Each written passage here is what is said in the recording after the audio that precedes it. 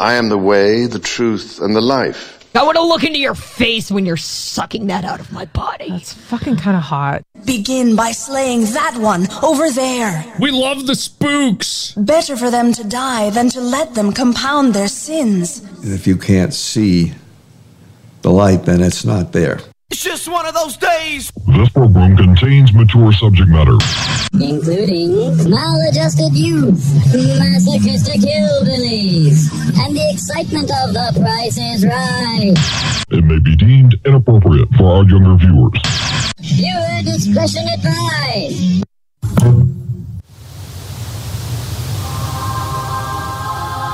I would like, if I may, to take you on a strange journey. This show is behind the schemes. I'm giving you a choice. Either put on these glasses or start eating that trash can. Yeah, it's a nasty scheme. You maniacs! What is a man? You blew it up! Damn you! A miserable little pile of secrets! Damn you all to hell! What is BTS? When we are successful, and we will be, we have a real chance at this. Your patience is wearing thin. Thank you for saving us, Democracy!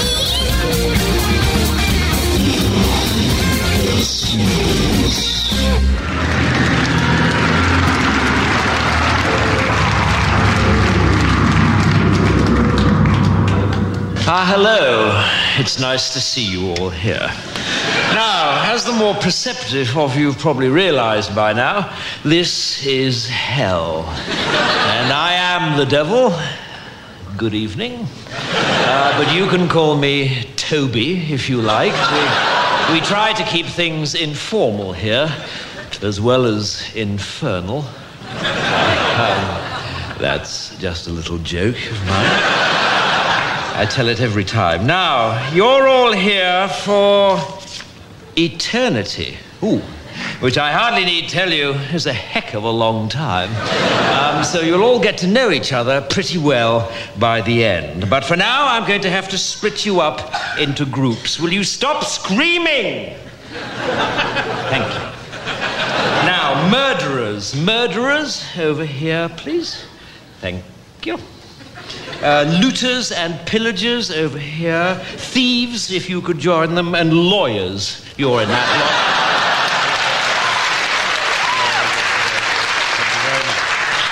lot. Fornicators, if you could step forward. My God, there are a lot of you. Could I split you up into adulterers and the rest? Male adulterers, if you could just form a line in front of that small guillotine in the corner there.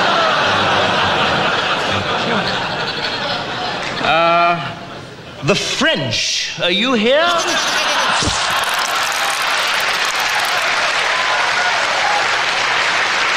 Okay. If you'd just like to come down here with the Germans, that'd be lovely. I'm sure you'll have plenty to talk about. Okay, atheists. Atheists, over here, please. You must be feeling a right bunch of nitwits. Boo! And finally, Christians. Christians. Ah, yes, I'm sorry. I'm afraid the Jews were right. If you could come down here, that'd be really kind. Thank you. Okay. Right. Well, are there any questions? Yes. No, I'm afraid we don't have any toilets. If you'd read your Bible, you might have seen that it was damnation without relief. So if you didn't go before you came, then I'm afraid you're not going to enjoy yourself very much. But then I believe that's the idea. Okay, well, it's over to you, Adolf. And I'll catch you all later at the barbecue. Bye. keeping it informal. It's episode 113 of Behind the Schemes for August 21st, 2022. And raising a little infernal fire, this is Booberry, Black Knight of the Mothman. And all the way from the bereft coast where hell really isn't that far or hard to find. My name is Sir Lavish. You know, I've heard once or twice before, it's right beneath our very feet. It's in between your eyelids, if you could believe that. What if you close your eyes? You'll be there. I'm never closing my eyes again. Well, good luck. Yeah. I'm going to look like that kid from Clockwork Orange and just have toothpicks. Well, as it so happens, I think I have that image in the notes right now. What? I didn't even know that. That's crazy. Isn't that weird? Isn't that weird? Holy Coincidence? fucking shit, you guys! I think not. Coincidence? No coincidences. There are no accidents either. I got a little bit of a coincidence right off the top of the show. Didn't we just get the Five of Wands? Yeah, we did just get the Five of Wands. Do we get the Five of Wands again? We got the Five of Wands again with the two foxes fighting and everything. I know, that's crazy. Five of Wands. I know. Well, we're going to have to remind everybody what the Five of Wands means. Yeah, this is a card of conflict. This is and we're drawing from the Line Strider Tarot for today. So we're rocking with that classic inked sort of watercolor design. And in this image, you see two foxes locked in combat with their maws agape, just coming at each other. You get this some sort of bird swooping in the middle. So there's a lot of hostility coming in from all directions. Yeah, these two foxes are fighting, and then this one dick bird flies in and is like, "Oh, and I'm going to pick your eyes out while you're at it." Mm-hmm. You know? What a day. So this is the upright draw, the Five of Wands. Some keywords would be conflict, hostility, fight for dominance, fight for work, tension, and quarrel. This card often predicts conflict, tension, and change. It can show you that you are about to face conflict, competition, or upheaval. And even though things aren't always easy, having clear goals will help you navigate your way through interpersonal difficulties. I feel like this card is fairly applicable for some of the interactions that I had this past week. Yeah, me too. As a matter of fact, last night I got into a weird argument that came out of nowhere with somebody that I'd barely just met. Nice. Just weird tensions everywhere. Yeah. Yeah. We got into a discussion on what do we call the connectors that you find on the ends of cables. The industry standard would be male and female cables. You got the plug, and then you got the plug-E, right? Mm-hmm. But I guess that could be. I mean, that's a little sexist of you, but okay, keep going. It is extremely misogynistic. And, kind of assuming those genders, but okay, sure. Yep, got you. It is. I'm a phobe.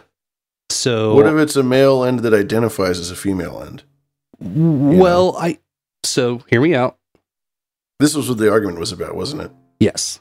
Okay, that's what I thought. Now, hear me out. Cedar cable and birther cable. Mm-hmm. Yeah, mm-hmm. Yeah. Cedar cable, birther cable. Yes. Yeah, I think I'm gonna rock with that. See, now Sir Bemrose is saying socket and dongle. You can't use dongle because it's got the word dong in it, and you can't socket anymore. They outlawed that in the 90s. Yeah. So, Sir Bemrose, you need to check yourself before you wreck yourself. Sir Bemrose. That's not very ally of you. The only thing out of all the things he just said, fleshlight. That's the only thing that's still around and legal. You can get one of those. You know, I saw a used fleshlight for sale the other day. It was embedded in a skeleton. It was like a DIY sex doll. Nice. Well, you know, necessity is the mother of invention, and these things come to fruition in the world. So I was halfway interested, but then it said no weirdos at the bottom. I was like, this probably isn't for me then. Oh, you're really limiting your audience when you do that. You're excluding the weirdos. That's a big no-no. Can't have none of that. You need them. They make the world go round. Oh my goodness. Well, let's come back to the Five of Wands here. Yeah. Go ahead. You finish, and then I'll put in my 2 cents on it. So I'm reading from tarotx.net, as per usual, for when we're drawn from the Line Strider, and they have a message about this particular card. This card encourages you to embrace change. I think we're on the right path. And let conflict propel you towards new horizons and bigger goals. Be alert with those who might cause unnecessary tension, division, or even sabotage. The way to overcome this situation is to seek truth. Be sincere. See, incorrect. You cannot do your own research. Be sincere to yourself and others, and if you handle it perfectly, it'll open new paths towards success and prosperity. Okay. I don't like it when they use the word perfectly, but I get you there. Yeah. If you do it well enough. If you try. If you put some modicum of effort in. If you're smart about it, too. It's not just effort. If you're smart about it, work hard, play hard, work smart, play smart. Yeah.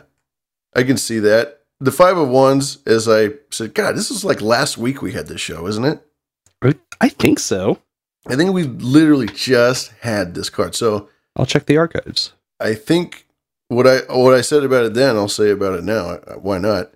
Well, the original card, or I should not say the original, but the most popular card from the Rider-Waite is a picture of 5 dudes on a hill beating each other with sticks. Mm-hmm. And if you go to our IRC chat room, hashtag green room, and you type in the right commands, you can get that art to pop up. And you'll actually see like a 4chan Pepe version GIF of these frogs all beating each other on the hill, which is directly taken from the Rider-Waite. It's very dynamic. It's very cool. It's very it's a very full image. But you'll also notice that in that card and in other cards that a lot of the time the guys that are beating each other, some of them are shown as smiling or like they're having fun.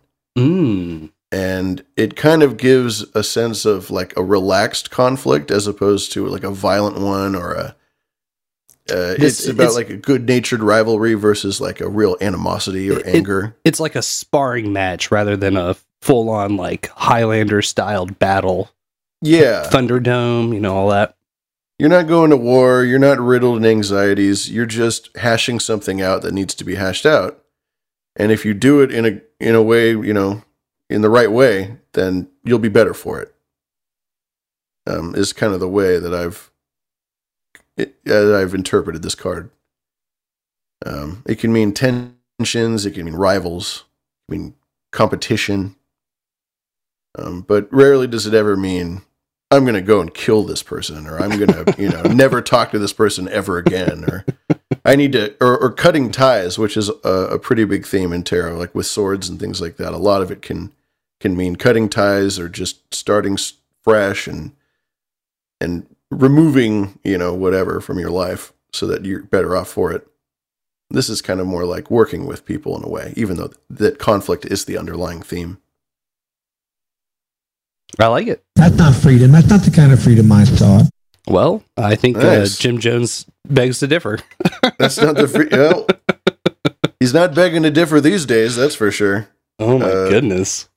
By the way, for everybody who's hearing those little ditties come through, those are our boostograms. Anytime that you, just right there, like that. Anytime you send us a lightning payment of Bitcoin or Satoshis or whatever you like to call it, then we'll see it in our chat room, and it also makes a noise on the show. So you see your value for value reflecting itself in the show in real time. And then, of course, we'll thank everybody later. Yeah, do you want to read through some of the boosts that we've had come through? Yes. Why don't you start it off so that I know where we're starting off in the list? Yep, I'll get the ones that came in after we posted last week. So the first one would have been from C. Brooklyn 112 with the 2222s. He was boosting through CurioCaster. He said, the biggest nut bust. Big nut bust. It's going to be a real big nut bust. You like space? Next up was C-Dubs, and I know for a fact that he was boosting us through the podcast index page, which is hella phenomenal. You can do that now. If you go get an Albi wallet, you can go to podcastindex.org and boost the shows directly through the index homepage. Very cool. Indeed. I've Yes, a done novel, new thing. You know who I had to ask permission from? Take a guess. Oh, I don't know. Who did you ask permission from? Fucking nobody, bro. Nobody, bruh. I ain't got nobody. Nobody. Nice. So C-Dub sent 10101. He said, boostin' from podcastindex.org with Albie. GetAlbie.com. HTTPS // podcastindex.org/podcast/150-842. And I know for a fact that'll take you to the Behind the Schemes page on Podcast Index. Yes, it's very true. Do that. I got very specific word from this producer saying that I had to go through and read these boosts as they came in, because I think CurioCaster was firing boosts off for him unintentionally. But is this NA Millennial? Yes, it is. All right. And he came in with 4 1,500 boosts in a row. And that's what, 60,000 sats? Yeah, and Nam, if you want us to send this back, just let me know. We'll get it squared away. I've had that issue for sure. As of high, if for some reason the things kind of blast off without your permission, then yes, let us know and we can. I think this has happened to Nam before. We more than happy to rectify that. But since he asked, Cotton Gin, it's happened to Cotton Gin as well. Oh yes, indeed. But since he asked us to read through all of these.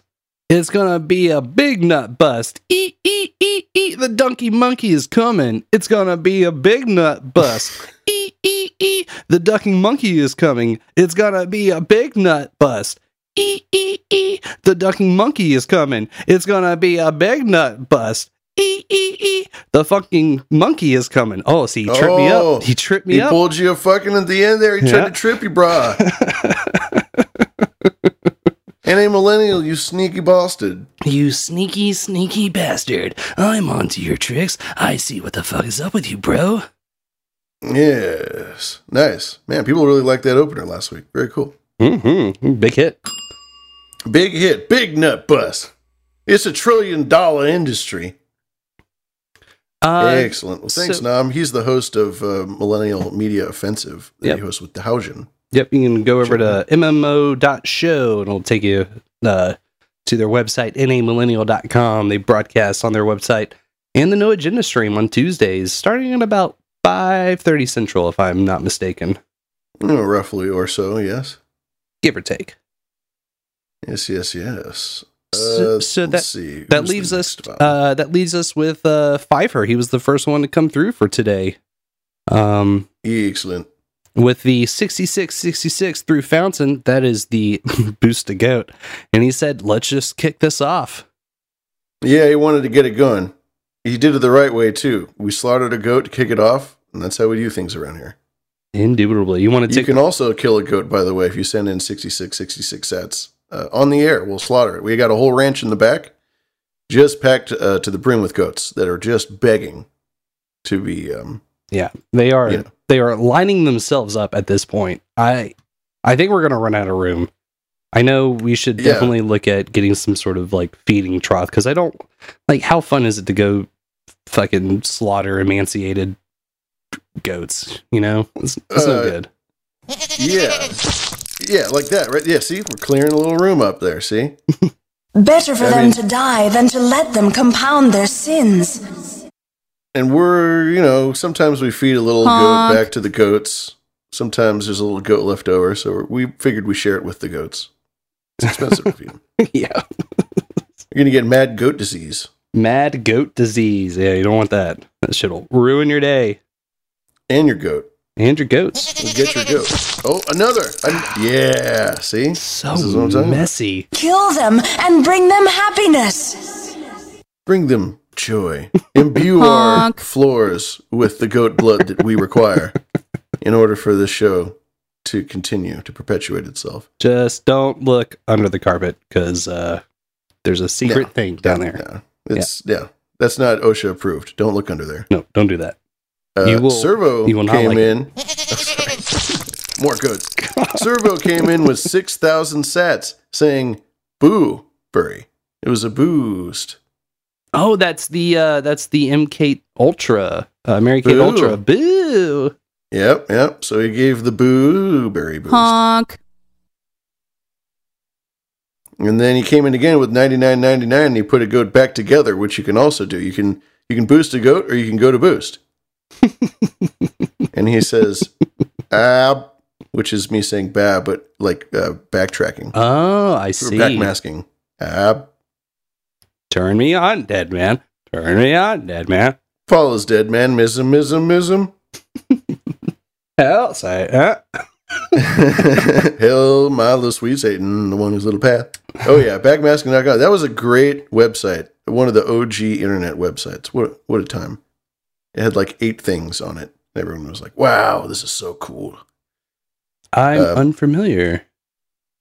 I'll have to reference it a little later. We like cracking into the old internet archives. That Big Nut Bus opener guy was from way back when.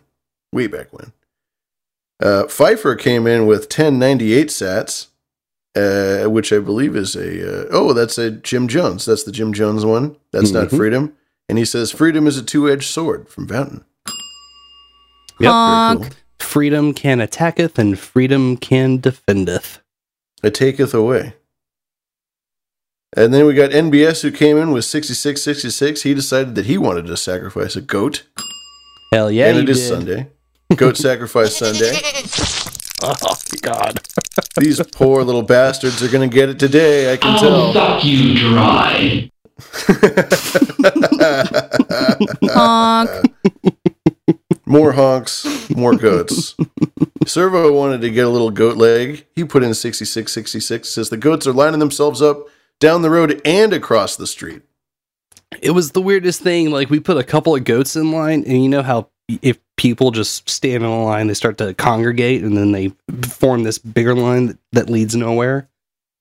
We just started putting the goats outside because we ran out of room here. Next thing you know, they're all just starting to line themselves up. Yeah. Oh my God. It's just habit. And these guys, they know what's coming. They have understood for weeks. Delicious. Yes. Petar wanted to kill a goat. He sent in 6666. Honk. And he wanted a honk. That's Carolyn Blaney honking, by the way, of The Great Hog Story, which she hosts with Sir John Fletcher. Yep. Oh, and Cotton Gin also. Oh, Cotton Gin came with a nice meaty 5 3s. 33, 33, 3. Saying honk. Honk. Honk. Honk. Honk. I can't do it as good as Carolyn can, obviously. Mm-mm. I don't think anybody can. Nobody does it like Carolyn Blaney, who I believe is either on a plane or has already landed in the great city of England. What? Yeah. Oh, shit. Yeah. Well, that's exciting. One of the oldest and biggest cities in the world, England. England. Hey, bring us back one of them golden VHS tapes if you make it over to Rome. You know what I'm saying? Yeah, and chip off a little bit of that obelisk that is in the city of London. NA Millennial came in with 6666 sats. He says, in Soviet Russia, goat slaughter you. In Soviet Russia. I don't think you can make those those goats anymore. Those jokes. I can too. You know what I watched last night was the great James Bond classic GoldenEye. Oh yeah, yeah. Of course, made very famous by a certain video game that came out later. But everybody in that movie has a fake Russian accent, and it's great. Mm-hmm. It's like Russians didn't exist in the 90s, and they could only afford British people who talk like this, Soviet Russia. So I was all night. I was like, "Yeah, the GoldenEye is good. Prepare to meet your death. I am invincible." Cotton Gin came in with another 6666 saying, "Goat. He wants goat. People want goat. People want the goat. Honk. They want their goat. They want it now. Damn it." Damn, so many goats are going to die today, and it's all because of the beautiful value for value system that we operate on here. So thank you very much. Yep. We'll look at this goat and be like, "Come here, little boy, and show me what you got." No one's going hungry tonight. Bully Steed boosted 10,980 sats saying he needs a Jim How Jones very much deep I love dive. you. Oh, there he is. Oh, wow. Speak of the actual devil. Yeah.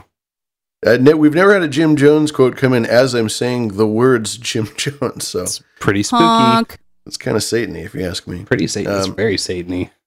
I would love to do a deep dive on Jim Jones. He's a local to my neck of the woods, and he has a fascinating history, a fascinating life. He was one of the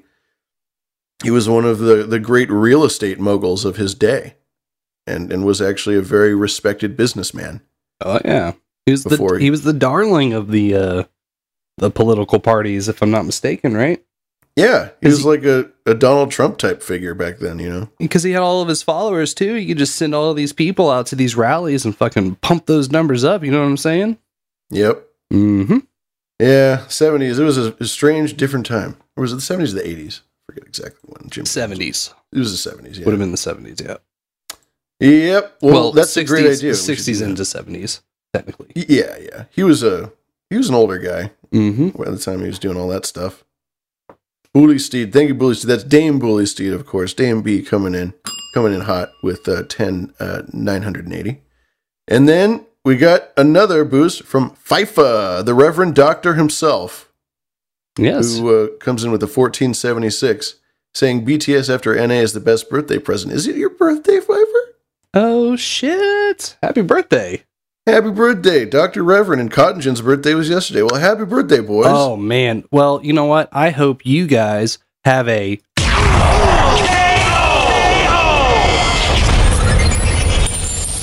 I hope you have one of those birthdays. A Jingle knockout. jangle. Enjoy the angle of that dangle. Very good. Very nice. Very legal. Happy birthday to the boys. Okay, Pfeiffer's birthday's tomorrow. Well, either way, tomorrow comes. So, And happy birthday. Petar, real quick, he just asked if we had done a G.G. Allen deep dive, and no, not yet, but very tempting, very incredibly tempting. Yes, G.G. Allen's a good one. We got to do. You know, in the in one of my grand schemes that never saw the light of day, I always wanted to get Darren O on the show so we could have a big, long G.G. Allen episode. That seems to be right. Yeah. You can do G.G. Allen, and I'll do Chicago-based serial killers. Yeah, there you go. I like that. Yeah. Yes. Yeah. Or, Al Capone or something, dying from his syphilis, Mm-hmm. because he didn't just take some penicillin. Yeah, stupid. That fucking science denier. Science deniers, get vaxxed, Al Capone. Yeah, dude. Jesus. Yeah. Al Capone was definitely an anti-vaxxer. Yeah. All right. A loser.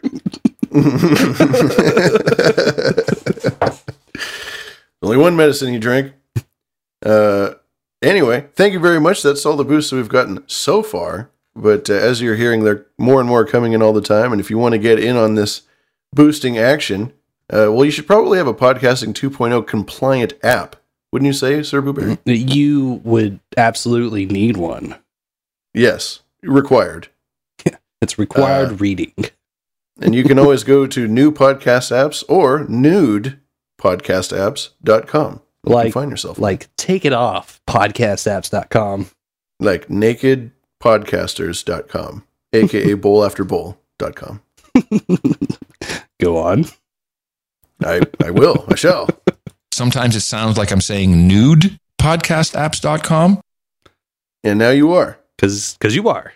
Because you are. Because it exists. We got the Earl. We talked to Earl, and we've got it. But yeah, the Podcasting 2.0 stuff, it's great. You got chapters, you got transcripts, you got clips, you got people tags. So, the links to Lavish and myself go to different places. All of the show art that we do, because it's not just the actual one piece of show art that you're looking at. There's usually, I don't know, at least 10 that you can check out that you'll never see in Apple Podcast or Spotify or Amazon or Google. No, you will not see these things. Only with the compliant apps. You must be compliant. I mean, if you're into like that denial fetish, I get it. Be on your merry way. But that's the funny thing is that these liberal types, they're all denialists. They deny everything. Yeah. Sorry, didn't mean to get political. Deny. I deny No you. way the doctors are trying to. No way these companies are trying to make a profit. I deny that. No way these pharmaceutical companies would go into the prison system and inject asbestos straight into their fucking spines. No way, bro. No way. No way. No way the government has performed clandestine operations against its own public. No way. No way that California accounted for 1/3 of all of the sterilization projects in the fucking United States. No way, dude. No way. No I deny way. that. I deny that. That's foolishness. Fool. You fool. You fool. You fool. You will be the death of us all. You and your arrogance, your hubris. Hello there. You sound strange. But yes, nudepodcastapps.com. Go get you some. Typically, we do this show every Monday night. We're here on a Sunday, following the No Agenda stream. Thank you, or No Agenda show. Thank you to Sir Bemrose for hooking us up for this time schedule. Yes, thanks to the Bem Dog always, the ever hardworking curator of the No Agenda stream. You can always check he's got a couple shows. He's got Angry Tech News. He's got Grumpy Old Ben's with the aforementioned Darren-O. This is true. And just a little bit of housekeeping. Since we are doing this show today, we will not have an officially released episode tomorrow.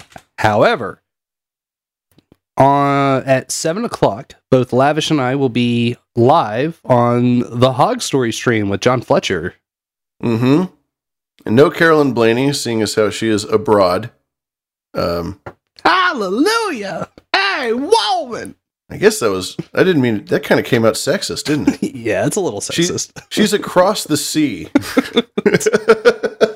She is far, far away. She is a lady who is across the sea. So we'll be on there with Mr. Fletcher. Yep. And then immediately following that, we're gonna do a little movie night. Yep. We will have our first official BTS sanctioned movie night. The BTS Mysteries Theater 66,000. But yeah, we'll be getting up. I'm not sure if there's going to be a live stream, like as far as like clean feed call going, because I'm not sure if we'll be able to line up the audio boost, but there will be a link posted up in the green room chats over at irc.zeronode.net #greenroom. There'll be a link that you can click on that'll take you over to the watch party that we're doing, and we're going to be watching a classic alchemical movie called The Holy Mountain. The Holy Mountain, which was made with some people associated with the Beatles, as a matter of fact. Yep. The Beatles and their circle had quite a bit to do with the production of this movie. And I've always said that the Beatles are a very, very satanic band. Oh, yeah. One of the most that hides satanic. in plain sight. But yeah. And it just so you know, this is our first time doing it. We're trying a lot of new things, new gadgets and gizmos and whizzies. And it could work, it could not work. But whether it works or not, we're going to go for it. We're going to make it happen. Oh, yeah. We're just gaffing the pieces on and not giving a damn. I love it. Diving in head first. Get it the fuck in. Let's go. It's either going to be a brilliant spectacle or, crash and burn and explode. Jack Parsons style. We're going Jack Parsons on this one. Oh, you got to. Yeah. Ooh, I could have had the Jack Parsons boost in too. I should add that to the list.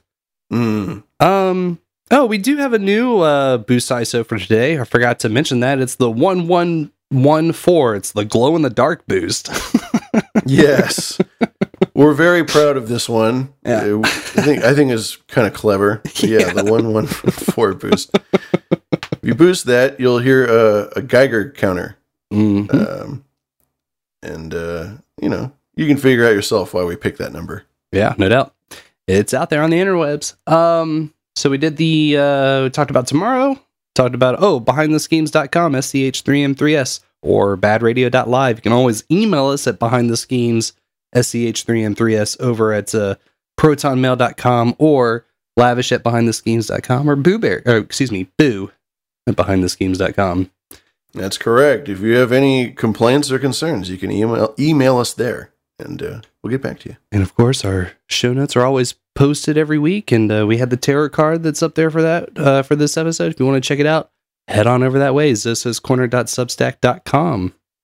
And I think that was it for now.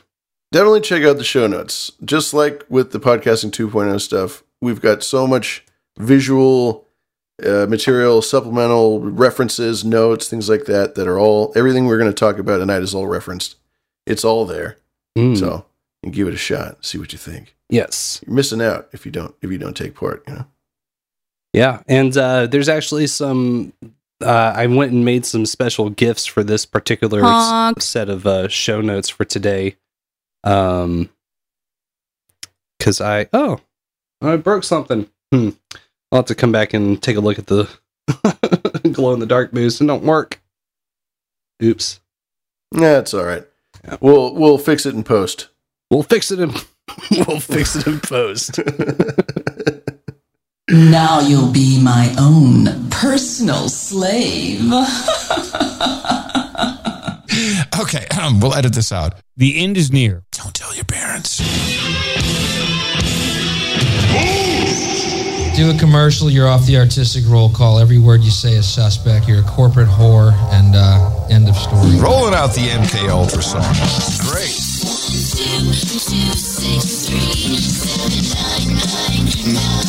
Fucking Clown World Hong Kong forever.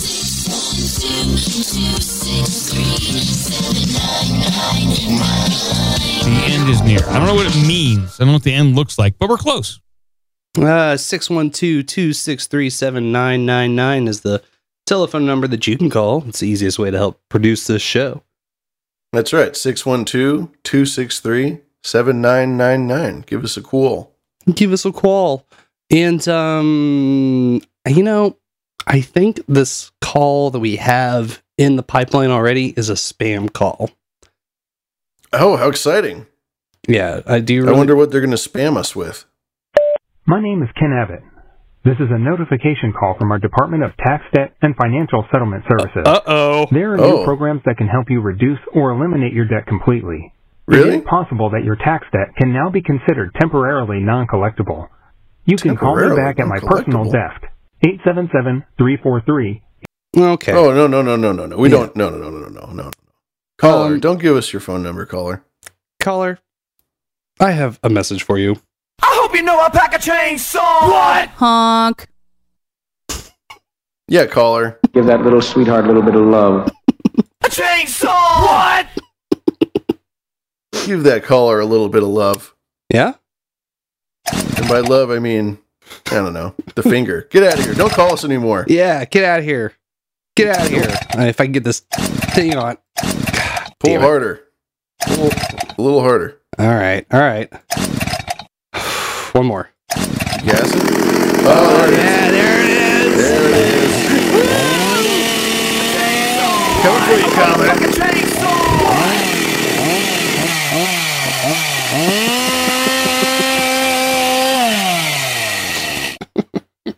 A little yard work going on. Yeah. Give me something to break. By the way, thanks, Pfeiffer, for the 2874 boost. Appreciate. Oh, giving BTS all the love. Well, thank you.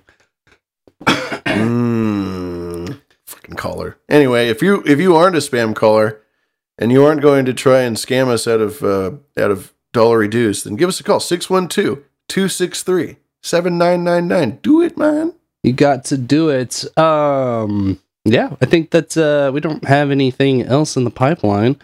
So you want to get started on some show? Let's do it. You got got anything that you want to hear? I mean, or any rules, I should say. Yes. When we decide how the order is going to be, we like to roll a dice or a die. We like to roll dice, and let's see here. What do we got?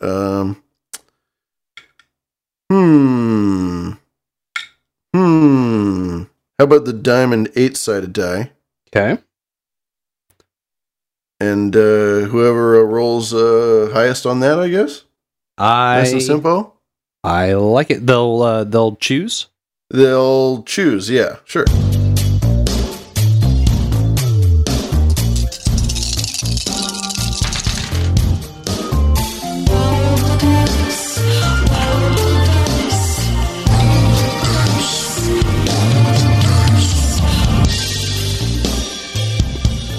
Hide your children, hide your wives. There's a real slayer out tonight. Let me guess. You rolled a perfect 8. No, I rolled a perfect 1. Oh, no. Oh, no. Well, I rolled a 4. There's the door. Here's the door. Well, let's see. I don't know. Well, I guess I'll go first. Sounds good. I guess I'll just pick her off. Something caught my eye today, or I shouldn't say today. It wasn't today. It was the other day. Something caught my eye the other day that I thought was very dumb and very funny, and it was sort of indicative of everything that's going on, but it literally has no weight and it has no bearing on anything. But it's worth bringing up because it's funny. Okay, I like it. Did you know that in that you've heard of this this comic book guy, this Spider-Man? You ever heard of Spider-Man? You know, the hero that swings around and does the webs and stuff. Oh, he's the guy that shoots all the goo. Yeah, he's the goo shooter. Yeah, he's like sticky and shit. Yeah. He's got all those teenage hormones. He's got so much. I would say maybe like 20 years ago, before all this comic book craziness took off, he was probably the most famous comic book character in the world, other than like maybe Superman or Batman. As far as Marvel is concerned, he was definitely the most famous superhero for a long time. All right, so all joking aside, Spider-Man and Batman are probably tied for 2 of my favorite superheroes, along with the Tick. That's good choice. Good choice. The Tick, he's too independent. I like him more just because of the satire nature of it. But I do have I had a lot of the cool like old school holographic foil cover comic book covers from Spider-Man, like a lot of stuff where he was finding Venom, a lot of the Todd McFarlane. When Todd McFarlane, artist of Spawn, was doing his run on Spider-Man, that shit is I love that art. It's so good. And it was like right around the time that he was doing the it's like Symbiote Saga and the Venom shit. Really good stuff. Yeah, see, what you bring up is a very good point. That really the best things about comic books now that have ever been about comic books, the best thing is the art and the artists and the way that the story is portrayed, the way that it's drawn and colored and everything like that. That's really the best thing about comics. And I'm not a big comic book guy, and I'm especially not nowadays because of all these movies. It's just completely ruined everything. And they're expensive. They're very expensive. Yeah. I am 100% aboard supporting the arts, but you're paying like anywhere from $4 to $5 for one issue of something, like, and then you got multiple spin-offs and it's a weekly thing, and yeah, it can really spiral. Publications in general, man. Jeez, you go and get a National Geographic or something. It's just like, oh, $20. Yeah. Cool. Thanks. Yeah. And then, the movies, my last thought on that is just the movies. They take all that away. There's none of that art. It's all live action and it's all CGI and stuff like that. And CGI just isn't cool. It's just not cool. All the cape shit. Cape shit, man. I'm sorry. I'm going to derail you here for a second because you made me think of a social media post made by an old boss of mine back when I was working a lot of community theater.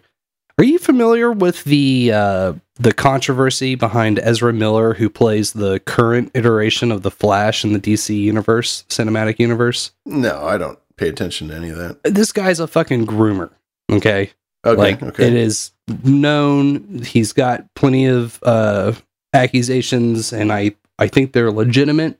I think he was targeting some trans indigenous children, if I remember correctly. That's a classic groomer move.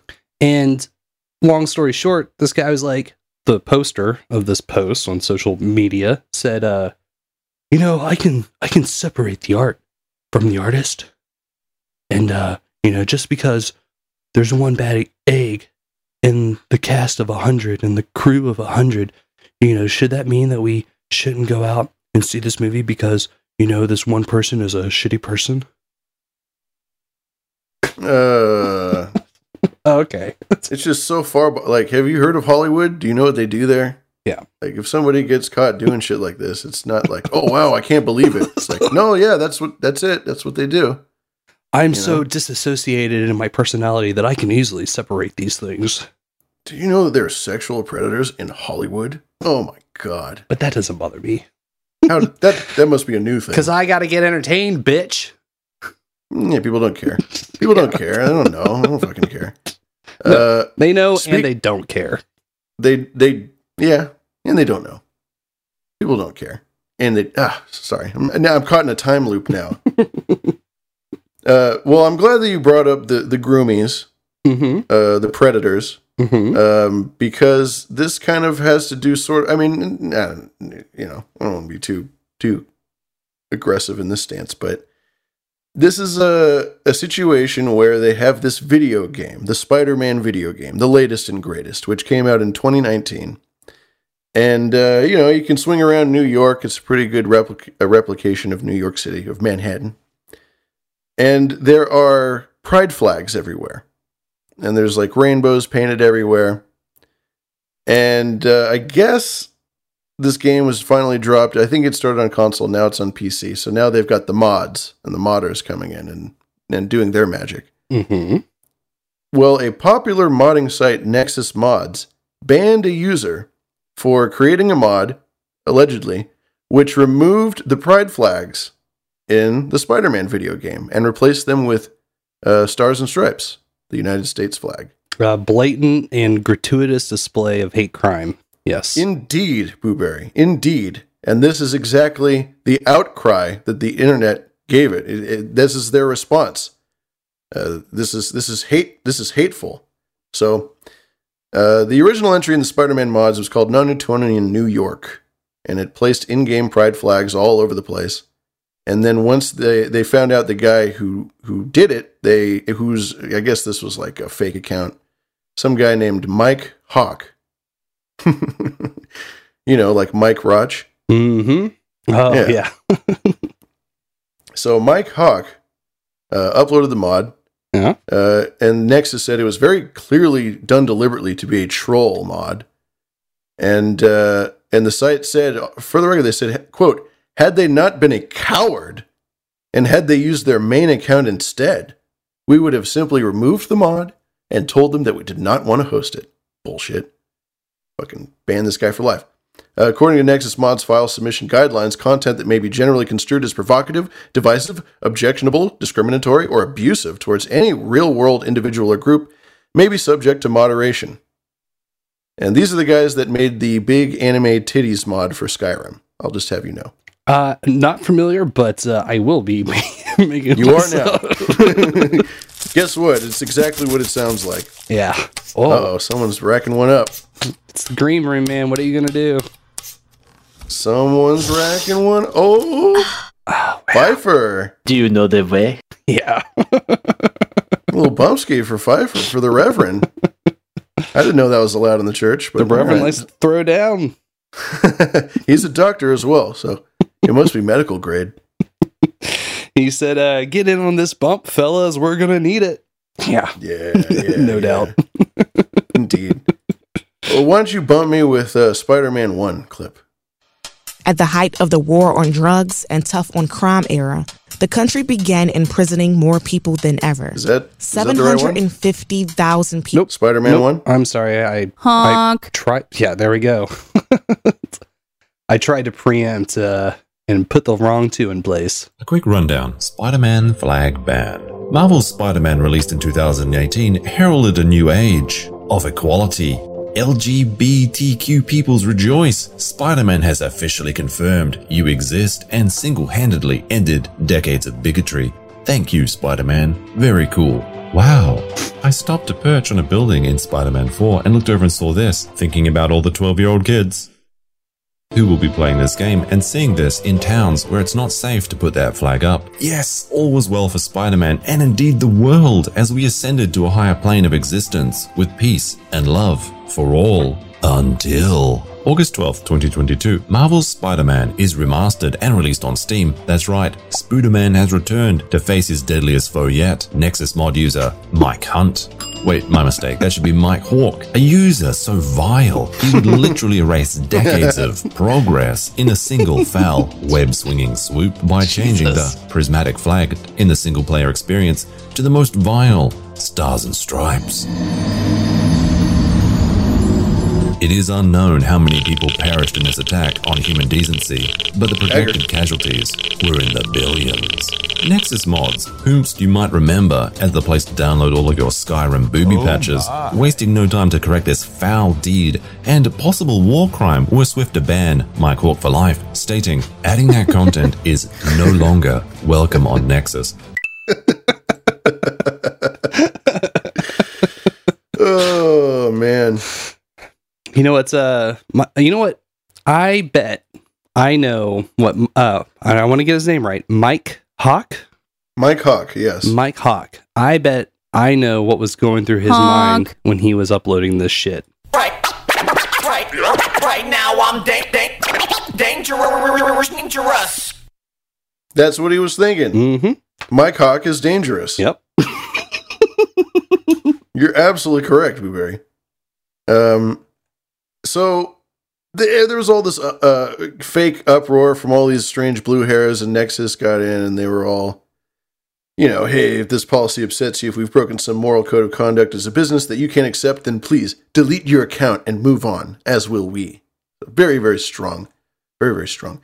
But it turns out, actually, after some people kind of looked into it, that it really wasn't a mod at all. Turns out that the textures that this guy was switching to were already in the base game. If you could play Spider-Man 2. Oh my god, I know, right? While we will honor the fallen, we must applaud this act of bravery on the part of Nexus Mods, and all was right in the world again. Except it wasn't. What if I told you that the Stars and Stripes mod wasn't even a mod at all? In fact, it was there all along. What a twist! Unheard below the outcries of users literally calling for the hateful modders to be crucified as an example, a small group of users asked the forbidden question, what if? What if all the mod did was in fact load the game set to a different region, such as, say, the Middle East? Super hackers on steroids quickly went to work and stated that LMAO, apparently the Remove Pride Flag mod in Spider-Man Remastered, is just something that activates the textures used in the Arabic/Middle Eastern localization, meaning that the mod user just used textures that Insomniac made themselves that were in the game already. Well, color me surprised. It turns out that corporations don't care as much about your feelings as they do earning a few extra dollars abroad. The whereabouts of Mike Hawk are currently unknown, but I can only assume he has been captured by Disney and is training a new squad to be deployed to their China localization team. Holy fucking shit, you guys! I love this. This is just so funny to me. I don't know. It's baffling. All this uproar, and then it turns out, actually, yes, the game had it that way originally for when they sell the game in places like Saudi Arabia. And probably in some African countries and certain places where... In China. And in China, where it is illegal to be gay. And these guys sell the game there, and the texture was there. Nobody had to do anything. The only thing Mike Hawk did was penetrate into the base game and find this certain, texture setting and then bring it back out. Yep. And just edge it all the way up to the top. Just edge it all the way up to the top. And this whole thing exploded all over everybody. Wow. What a mess. I know. Yeah, Mike Hawk is to blame. Surely Nexus was able to clean this up. Yeah, they lapped it up a little bit, and they're but I think they're a little sore. They're walking away from the whole thing. And well, looks like we got a lot of countries to go ban now. I need like a good band hammer sound, like a clown hammer, like band hammer. Yeah. Oh yeah. Either a Gallagher or a clown hammer. That would be good. Yes. How fucking okay. Anyway, stupid. I know this is, but I just had to. I had to do it. So that's going on in the Spider-Man world. I had something else that I brought as well. Well, just I guess a parting shot on this. It reminds me. I don't know if you heard the controversy out of Alabama, but some recently elected Republican official went onto the interwebs, grabbed a picture of some fucking elephant, posted it, didn't realize that the image that he had grabbed had little dots, black dots drawn in the negative space of the elephant's legs, and the negative space was drawn to look like KKK hoods, right? So all these little black dots had the eyelids. Motherfucker grabbed it, fucking put it in a tweet, posted it, and people got all outraged, right? Mm-hmm. So the person that informed me of this story was like, "Oh yeah, they went to a hate website to get it." I went. Maybe 3 minutes later, I found that it linked back to a Mother Jones article, and I got to thinking, I was like, so Mother Jones wasn't in any hot water for posting this image back in 2020 of this elephant with the KKK, even though I think it could be argued that the KKK were primarily Democrats, looking at you, Robert Byrd, and pressing us to spit. Mm. But, the person that posted it, the Republican, apologized and immediately took it down and was like, oh, I had no idea. I didn't think. I was like, well, first, what a difference 6 little black dots can make on an image and the outrage, right? Indeed. But second, here's somebody that's like, and just like, these Eastern companies, they don't want to see the pride flags in the game. So the game developers go and they build a copy that swaps out the textures. Like, that's okay. But if you go and try and use that, then that's the issue.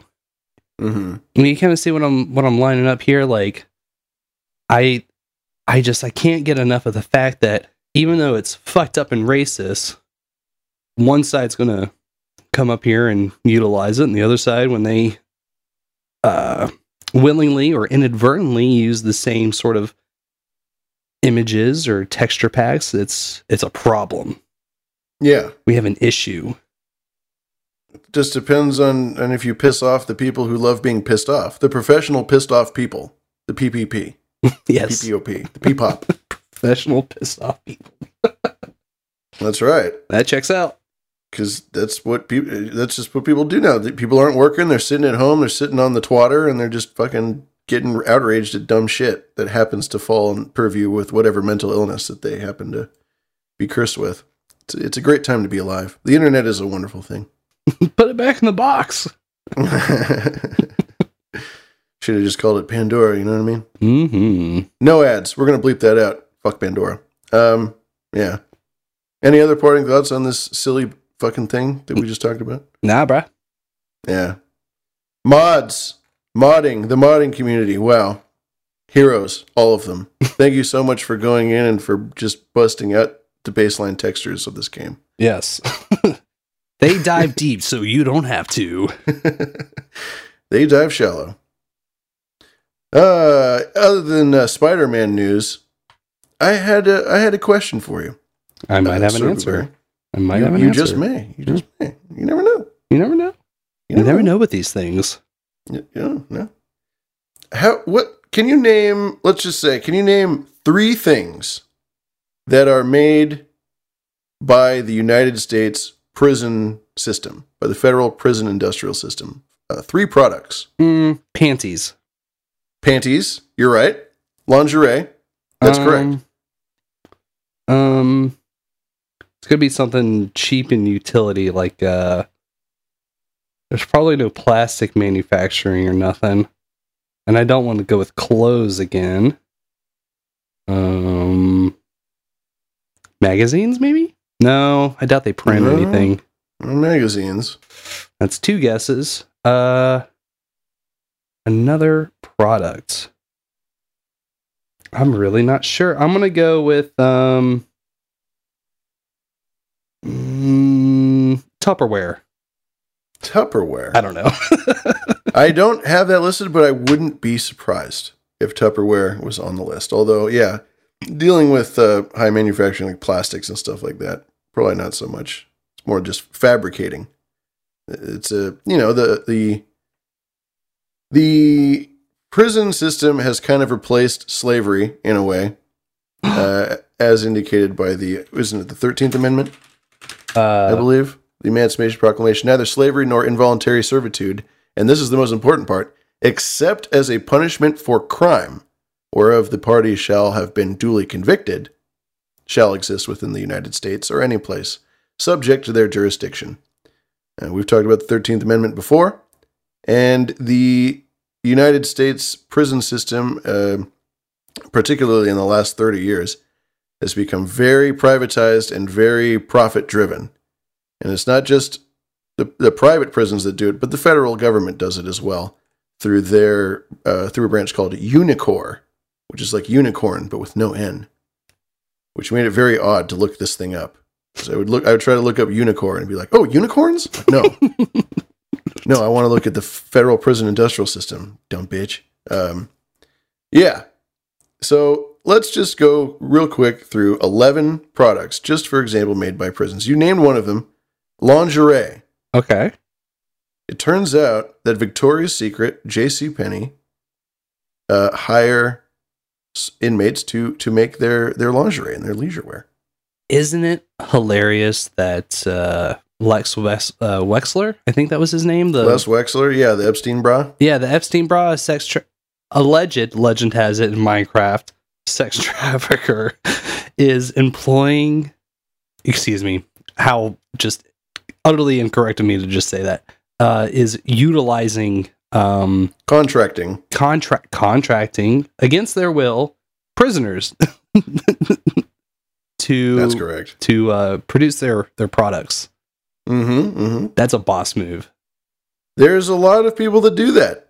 It turns out that a lot of paints that are made in the United States are made in prisons. Wow. Turns out that a ton of military jackets and battle garb, that would be jackets, uniforms, helmets, shoes, even flak vests. And then for police officers, they craft body armor and holsters. Wait, is this what proudly made in the USA really means? That's right. God. If it's a high quality product and it says made in the USA, there is a very good chance that it was made in a prison. Very, very good chance. They don't advertise it that much, but it's definitely made in the USA. And I think that there's a certain irony that these guys are probably making gear for their own guards and the people that arrested them in the first place. There is a poetry in that, wouldn't you say? Mm-hmm.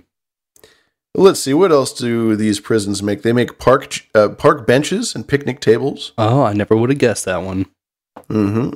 There's a really progressive slavery company called Pride, the Prison Rehabilitative Industries and Diversified Enterprises. And they train about 4,000 inmates who provide over 3,000 products and services.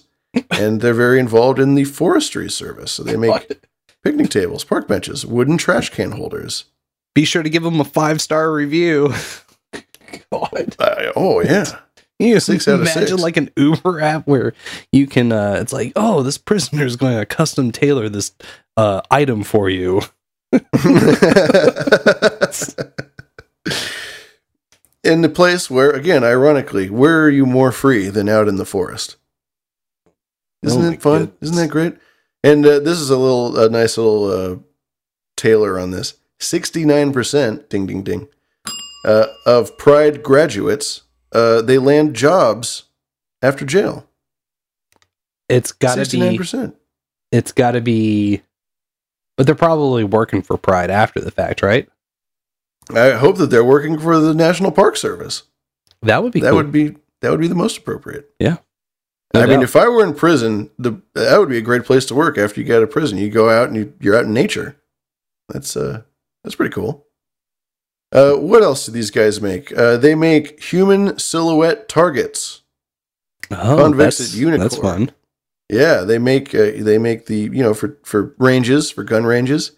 They make human silhouette targets for law enforcement training, and making these shadowy targets, they help crime fighters like the FBI, our favorite, and Homeland Security and U.S. Customs, and of course the guards that imprison them.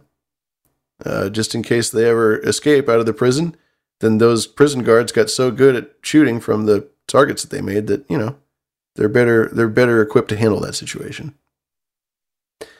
What else do they make? They make baseball caps. Oh, yeah, I could see that one. Now, I'm a fan of baseball caps. I have a number of them. Yep, they're fun. They're good. You know, whenever I have long hair, you got to have a little hat to, you know, keep it all manageable. See, I was the opposite way. I didn't often wear a baseball cap back when I had the long ponytail. Mm-hmm. But after I shaved my head, and I was very ashamed of how I looked being at that age and at the weight that I was at that time back in, 2012? All the time started wearing baseball hats. Yeah, well, it especially comes in handy if you got a bad haircut, for sure. Yeah. You got to hide that shit. Yeah. You know, every kid worth his salt had tried to cut their own hair at some point. And made their parents very, very upset. Yeah. Well, turns out that Unicor, which again is the federal government getting involved in the private prison system in their own way, they are allowed to sell to private companies these baseball caps. Oh. So I imagine, like, you know, you go to the mall and you see a Lids, or you go to a baseball game and you buy a hat there. There's a pretty good chance it was made in a prison. Check the tag, see if it was made in the U.S. If it is, probably made in a prison. Oh, this is nice. Canoes. Oh, Blueberry. Canoes. Wow. Colorado Correction Industries oversees approximately 60 inmate work programs. For example, the jailbirds at Fremont County Jail. They build fiberglass sealed canoes. Oh, they get to work with fiberglass. How healthy. They use scraps from the prison's furniture shop, because the prisons also make furniture. And they sell the canoes for a whopping $1,500 a pop. Oh, very nice. Quite the canoe.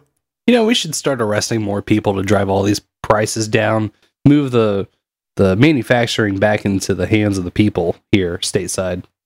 Well, I'm glad you said that, because I can assure you it's not for lack of effort that they aren't trying to fill as many cells as they possibly can all over the country to manufacture all of these goods that we so desperately need. As a matter of fact, I have a little thing in the notes right now, and I'll play a clip here, I think, in a second. I think it's almost about that time. The Corrections Corporation of America, CCP, also known as CoreCivic, which is a privately owned conglomerate, I guess. Half of their money is in making the shit and selling it, and the other half is in acquisitions. So anytime another private prison, you know, company comes around and starts making a buck, these guys will come in and buy them up, a la Microsoft style. In 1987, these guys were around. They were making about $17 million in revenue, and they had under 2,000 beds under contract. In 10 years, 1997, they went from $17 million in revenue to $462 million in revenue. They went from a little under 2,000 beds under contract to having a little under 60,000 beds under contract within a period of 10 years. I have to hit them with this. Here comes the money. Here we go. Money talk. Here comes the money. Money, money, money, money. Yeah. Welcome to prison, son. That was so much money. Yeah. Oh. Meet me out back behind the commissary. Money, money, money, money, money. Money, money. Meanwhile, Kamala's over here being like, now you'll be my own personal slave. Indeed. Yeah. Indeed. Servo says he cuts his own hair. Servo, good. I'm glad. I need money. We need more self-cutting folks here. Servo sent in 654 sats saying, period. Money, money, money, money, money. Period. I need money. Period. Let's play a little clippy poo I got here. Prisons 1, please. At the height of the war on drugs and tough on crime era, the country began imprisoning more people than ever. Is that Biden? 750,000 people were incarcerated in America. By Clinton. 1997, 1.7 million. With the growing prison population, so were the costs of operating prisons. From 1980 to 1994, operating costs of state and federal prisons went from $3 million to nearly $18 million. Overcrowding was becoming increasingly problematic, and the government couldn't keep up. Private prisons were established to help maintain the $10 billion industry. Private prison companies could build facilities faster without voter approval. They also claimed they could provide a higher quality at a lower price. But the accuracy of that claim has been under scrutiny. No compelling government study is conclusive one way or another. In 1996, the General Accounting Office stated that they were not able to conclude that privatization saved money. A Department of Justice study from 2001 claimed that the average savings from privatization was only about 1% and not the projected 20%. There are a lot of accounting details that make it difficult to properly compare the cost between public and private. And actually, there are a lot of factors that make it difficult to compare quality. The private... Oh my God, numbers! Oh God, we can audit everybody in the country, but we can't do this. Oh, too many numbers. Maybe they should send some of those 90,000 IRS agents over there to figure it out. Let's not get crazy. Okay, fine. And actually, there are a lot of factors that make it difficult to compare quality. The private prison model was simple. Build and manage buildings and secure government contracts. Charge a daily fee for each bed you fill, something called per diem, or what is commonly referred to as mandates. In 1987, Mandates. Corrections Corporation of America, CCA, today called CoreCivic, charged $32.17 per inmate. By 1997, it charged the government 33% more. Ding, ding, However, the company's cost only increased by about 8%. The company's revenue grew 27 times.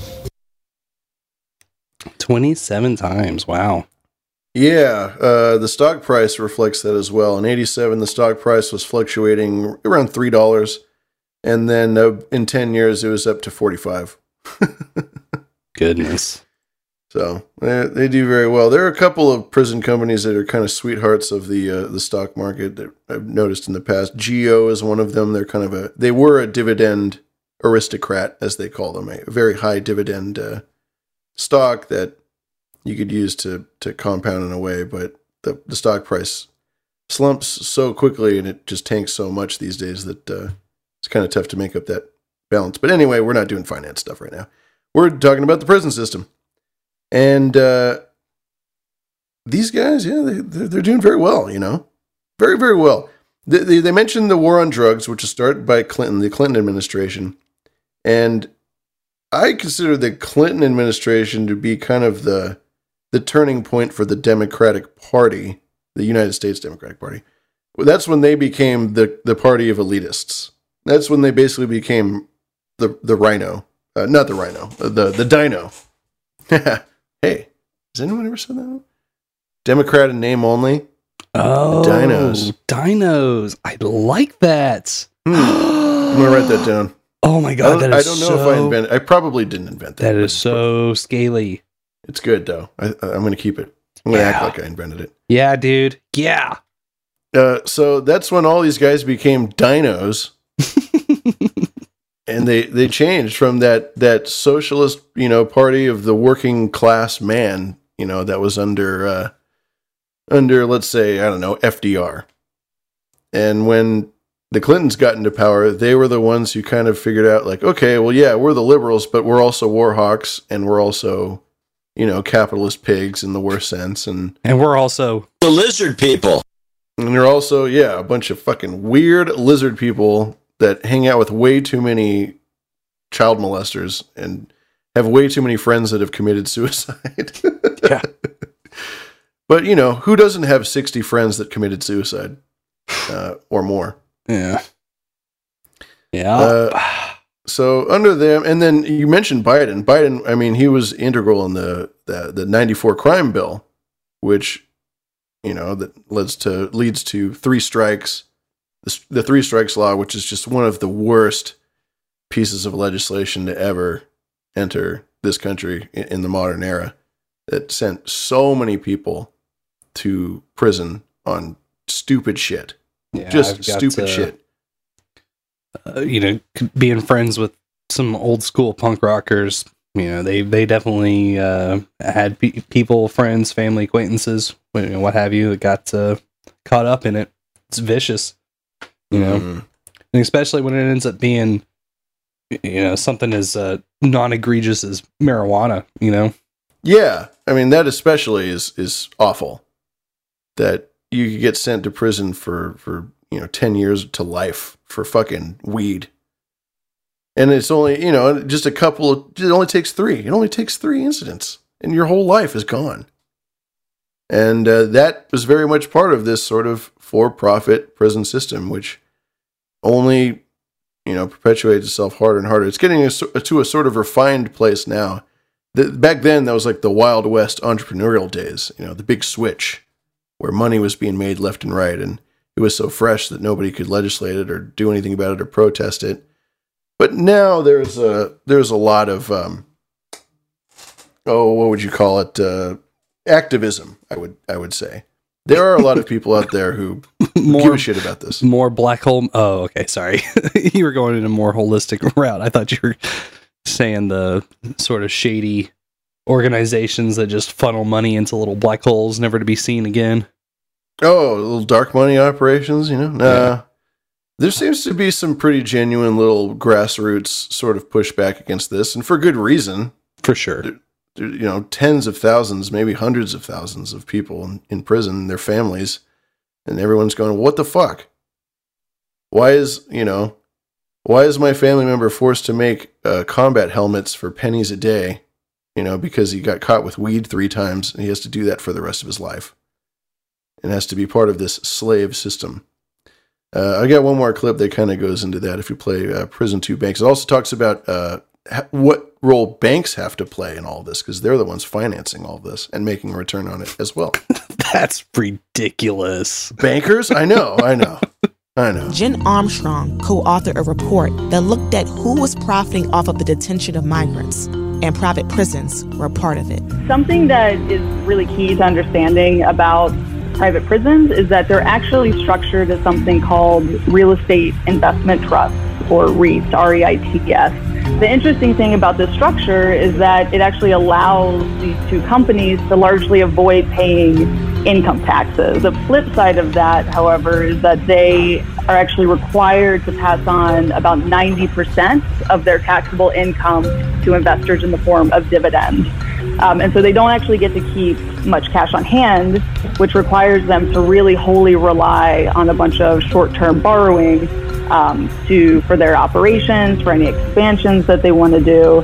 That's where Wall Street came in. By mid-2016, GEO had $1.9 billion in debt, and CoreCivic, then CCA, had $1.5 billion, and 6 banks largely financed it.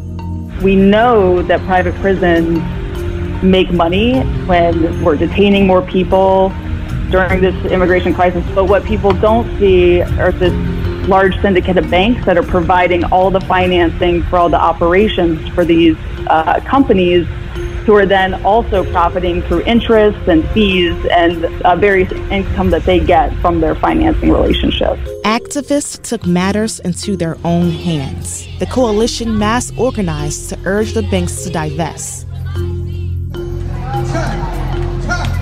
By March 2019, the group got their first win when JP Morgan announced they would no longer bank with the industry.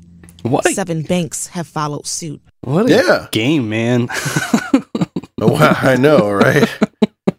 Funny money. Funny money is the way fortunes are made now. So she got into it. What I didn't know about all this going into it was that they treated these things like REITs, which are very common things that people invest in, and their IRAs and things like that. They're kind of a well-known way to to put your money into certain something. It's a security, it's an asset, it's a stock, but it comes from real estate. It comes from, like when we were talking about the subprime mortgages and stuff like that, I think last week. It's a similar deal where there's high cash flow because you're actually dealing with a real asset, a very real asset, real estate. So real that real is part of the term that describes it. And they've got cheap money with these low interest rates and all that. And the most kind of popular thing you hear about that is stock buybacks. Corporations are always taking out huge loans and they are buying back stock, and the profit that they make from sustaining or from raising their stock price offsets the loss of the interest that they're going to pay on the loan that they just took out. What this situation is here is they do that kind of with prisons as well. They borrow a ton of money, and they make a killing. They don't have to pay a lot of taxes on it because they are REITs. I heard that correctly. No income tax or nothing like that. Very, very little income tax. So they make a killing on paying taxes. But where it does bite them, in a way. But Trump's taxes, bro. Where's the taxes at? Sorry. Or when we were talking about Larry Fink the other day, and that guy's worth $1 billion. Go fuck yourself. Are you kidding me? $1 billion. The guy's worth $10 trillion, man. They're called tax havens, and everybody uses them. Fucking soccer stars use them. Okay. Yeah. But that's the racket here. These guys, they don't have to pay any taxes, but what they do have to pay are massive dividends. So anybody who owns stock in the company, they got to pay. So that would explain why Geo is a dividend aristocrat. Why they're paying 10 to 20% dividend or whatever on. And that's a big deal, and people are really drawn to that. Investors are very much drawn if that's part of their strategy and their system of investment. The high dividend yields are very, very tasty, and if you happen to be a massive stakeholder, well, then you get those dividends too. So it's kind of a way of paying yourself if you're in the right fields, but through a very legal sense. Although you got to pay taxes on you got to pay taxes on something eventually. Damn it. They always get you, those fucking assholes.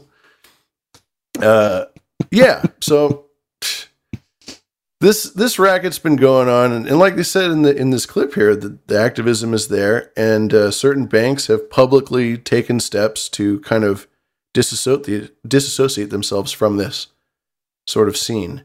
JP Morgan was not a name that I thought was going to come up first. The actual not Rothschild, but Rockefeller Bank.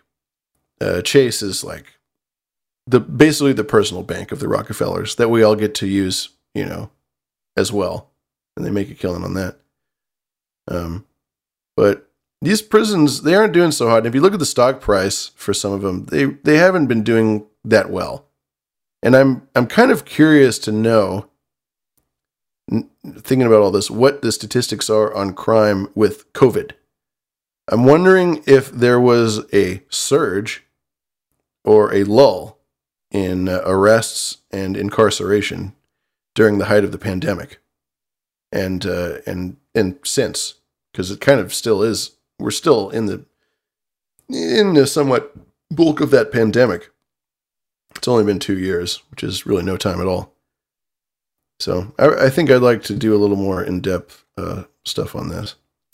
But aside from that, my parting thoughts on this, what's that? What's that? It's horrible, but I'm curious if monkeypox would ever give us real numbers of how many dudes get raped in prison. Uh-huh. That's a good point. It's a They'd have to have a monkeypox man go in there, one of the 6 that are around in the whole world. They'd have to go to prison. Yeah. Yeah. Well, there's a lot, as our friend, the CEO of whatever company, said in the clip, they don't have a whole lot of data on this because, it's really hard. It's really hard to get any data about all this stuff. It's just so hard. So can't do it. Can't compare the qualities of products and things like that. There's no federal institutions that exist solely to do that. You know what I mean? So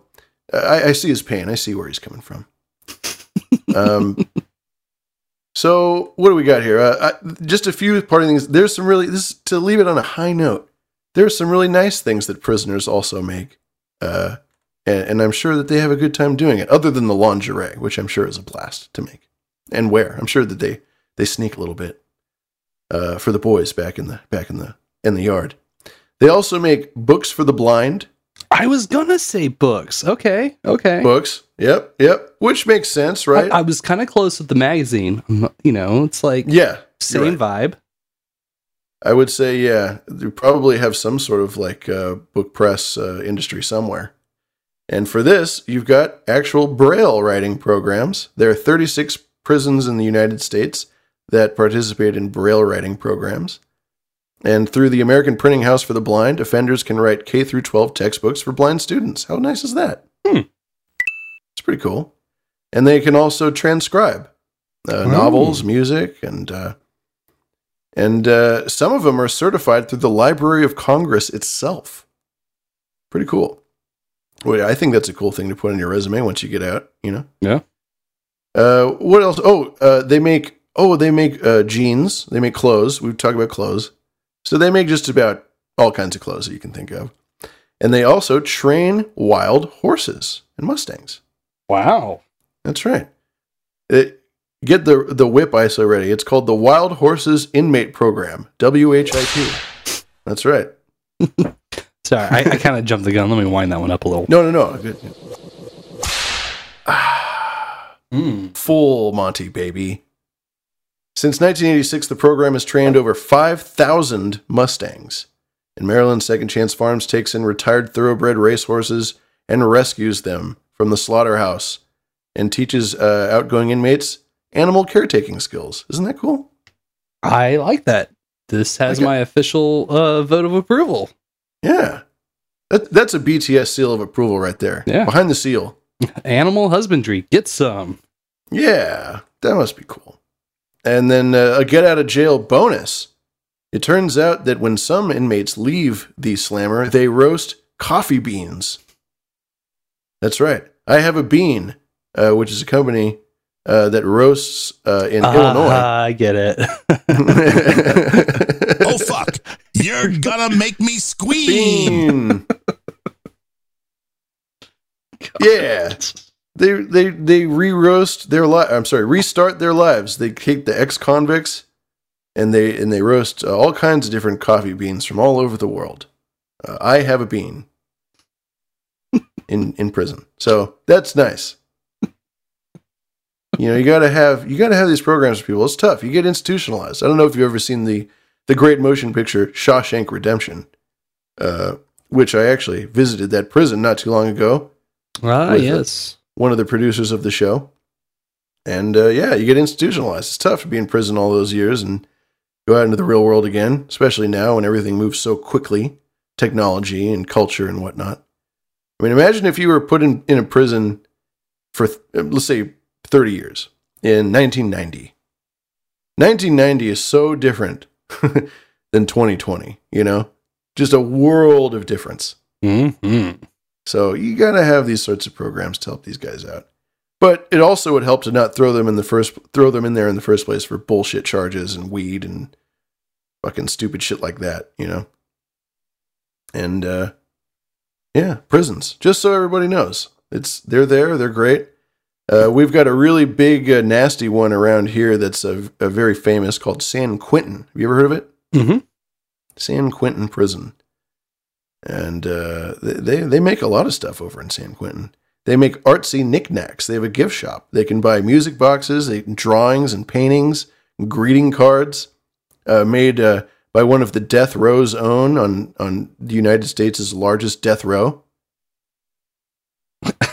Isn't that great? I hope this is very incredibly surreal.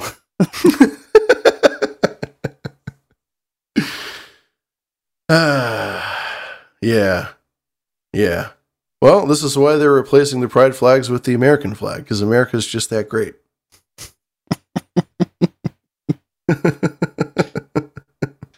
See Brooklyn 112 asks if they have an Etsy page. Oh, let's see. San Quentin Etsy. San Quentin Etsy. Well, they seem to have something here. They got a little something here. They got an autographed Johnny Cash at San Quentin. That guy played a lot. He rocked a lot of these local prisons, Folsom and San Quentin and all that. Got B.B. King to do it too. Great live track. If anyone is interested in some great blues, B.B. King live at which prison was it? Oh gosh, it wasn't Cook County. Is it? It's Cook County. Yeah, in Chicago. Yep. Oh, perfect. It's a perfect place to do it. Yeah. So if you're interested in these high quality made products, you can always go get some. Go get some. You go to any baseball game, I think, and just buy a hat, and you're supporting it. God. I hate this place. Nothing works here. I've been here for 7 years. Medication don't work. I hate this place. I've got the scurvy. NBS fucking just said something so I'm glad he's listening.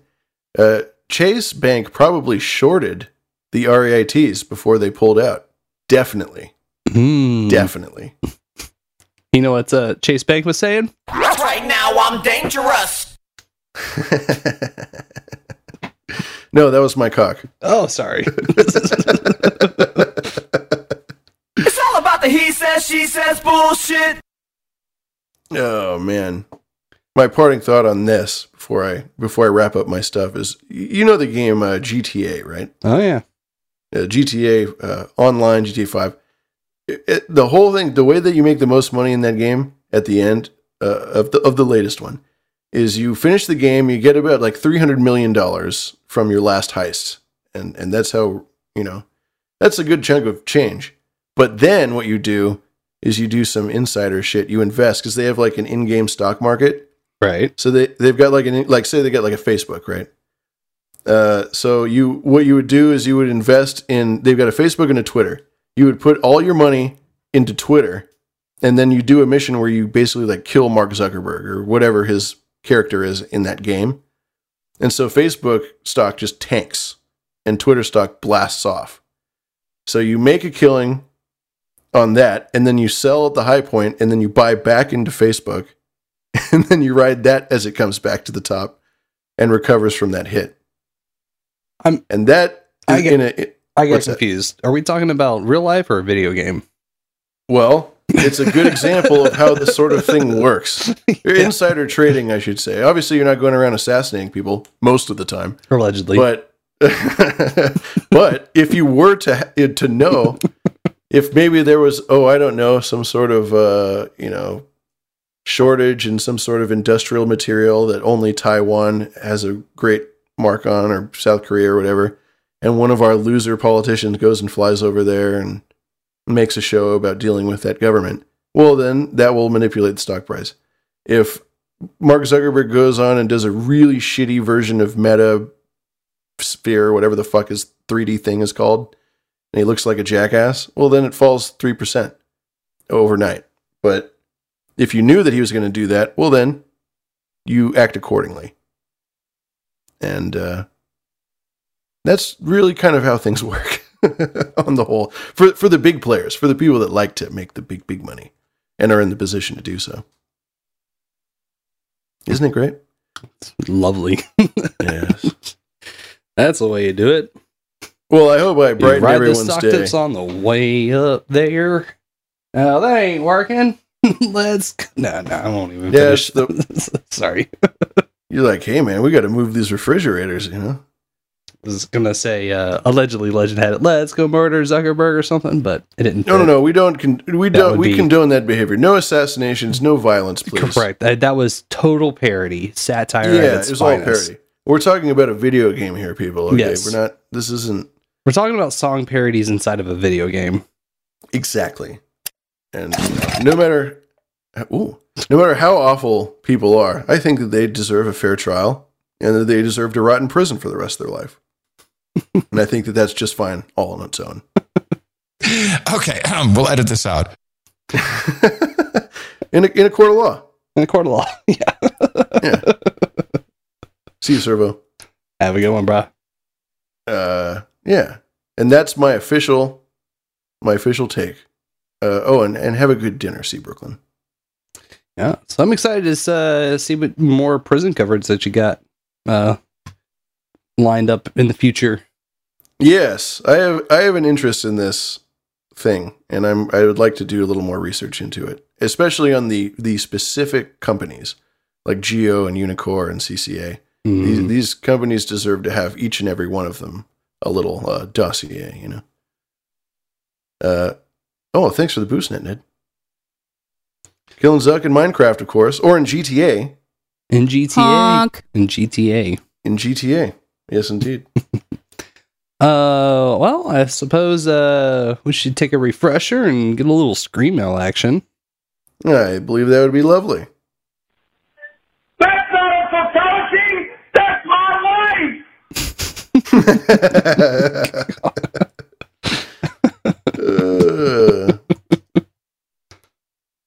I know we've had that's my wife call. I told the bellboy to get my luggage. He went and grabbed my wife. Well, we only have one other voicemail, so we'll save it to her for when we get back. You still got plenty of time. We're coming up on intermission here fairly soon. We do have a message on the text line. You can also text 612-263-7999. And texter here says, Mike Hawk is my less successful cousin. He has also been known on the interwebs for too many, quote, predatory comments. Mike Hawk is dangerous. Dangerous. Are you claiming that Mike Hawk is predatory?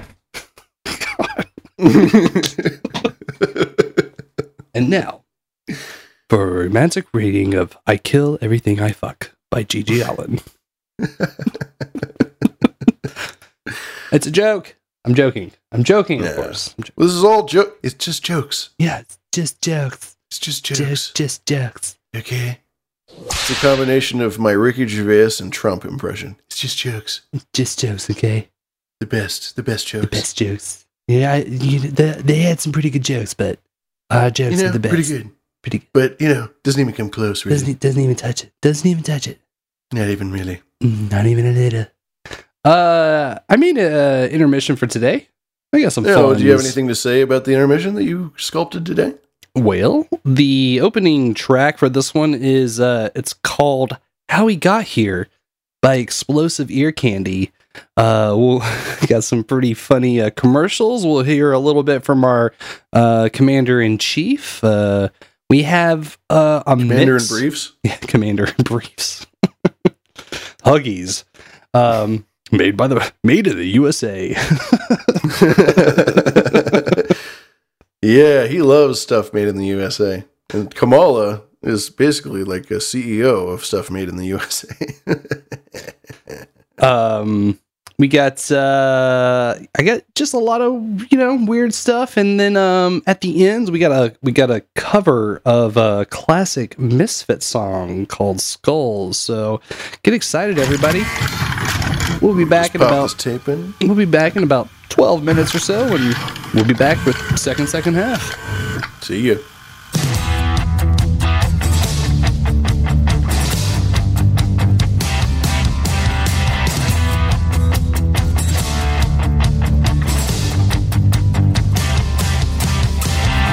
We're in a room that's filled with thousands of glass figurines across the floor. If we break one, we'll trigger something horrible.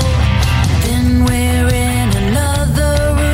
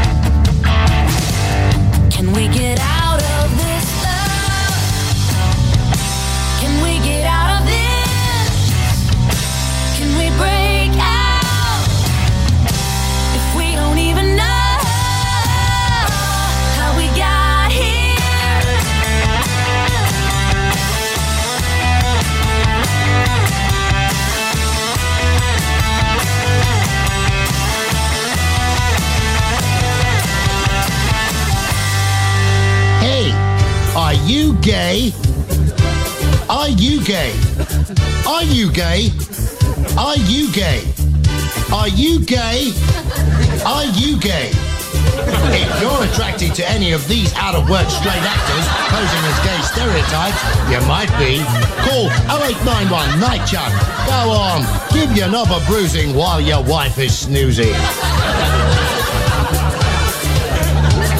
If you're dumb enough to buy a new car this weekend, you're a big enough schmuck to come to Big Bill Hell's Car. Bad deal. Cars that break down. Thieves. If you think you're gonna find a bargain at Big Bill, you can kiss my ass. It's our belief that you're such a stupid motherfucker. You'll fall for this bullshit. Guaranteed. If you find a better deal, shove it up your ugly ass. You heard us right. Shove it up your ugly ass. Bring your tray. Bring your title. Bring your wife. We'll fuck her. That's right. We'll fuck your wife. Because at Big Bill Hell, you're fucked 6 ways from Sunday. Take a hike to Big Bill Hell, home of challenge pissing. That's right. Challenge pissing. How does it work? If you can piss 6 feet in the air straight up and not get wet, you get no down payment. Don't wait. Don't delay. Don't fuck with us or we'll rip your nuts off. Only at Big Bill Hell, the only dealer that tells you to fuck off. Hurry up, asshole. This event ends the minute after you write us a check. And it better not bounce or you're a dead motherfucker. Go to hell. Big Bill Hell's Cars. All the more filthiest and exclusive home of the meanest sons of bitches in the state of Maryland.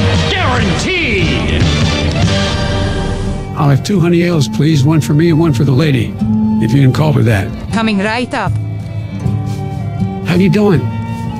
Fucking Trotter looking son of a bitch. Nancy?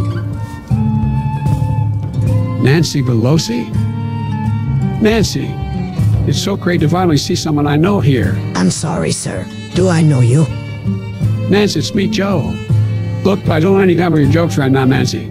We need to find our way back to the White House. I don't know how I'm going to do it, but I'm going to find a way back. And when I do, I'll come pick you up. 2 honey ales. Listen, I got to get my price now, Nancy, but good seeing you. I'll be back for you. I'm more confused than a horny straight guy at a drag show.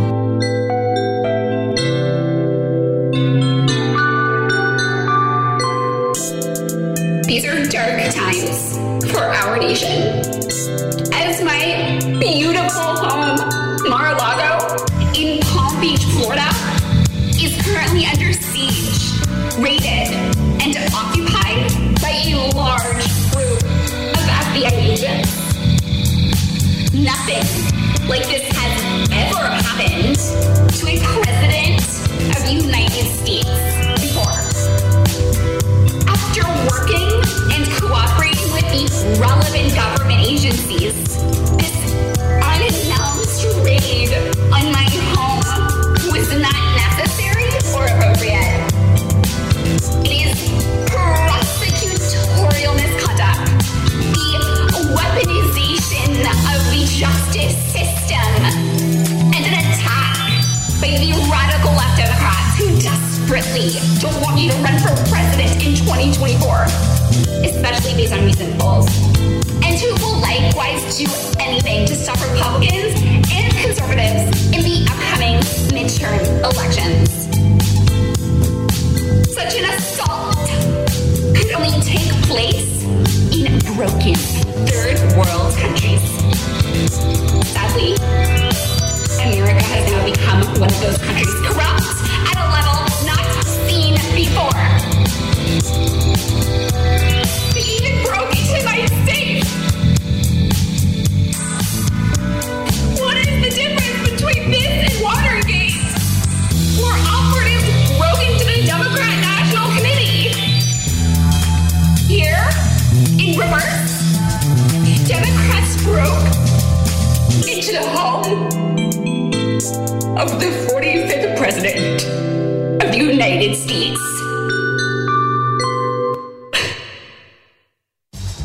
These tweet ads for our detective agency aren't working, SPO.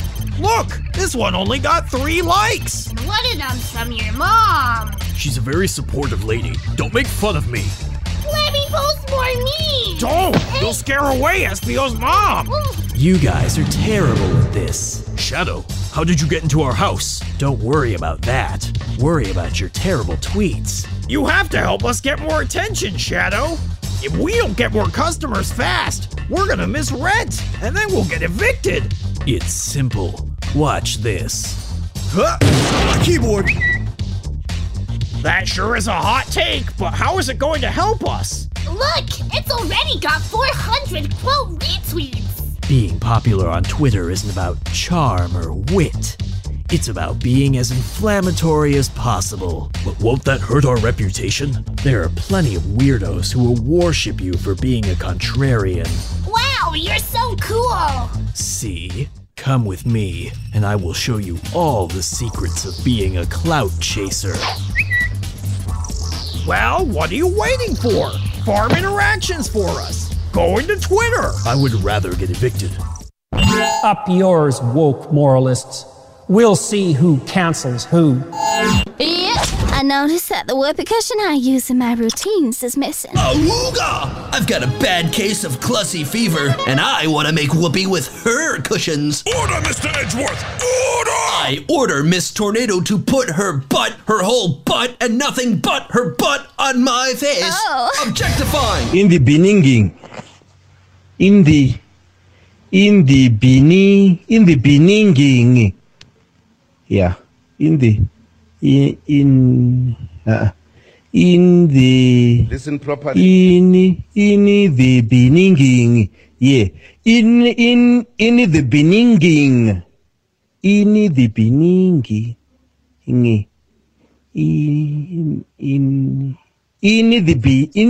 beninging.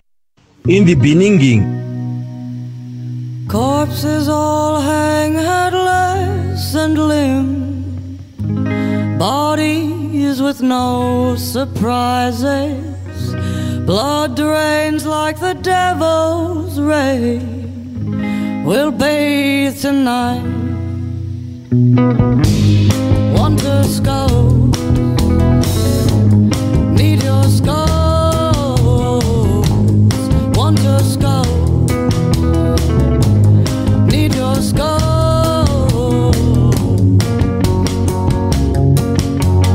Demon I am, and face I peel.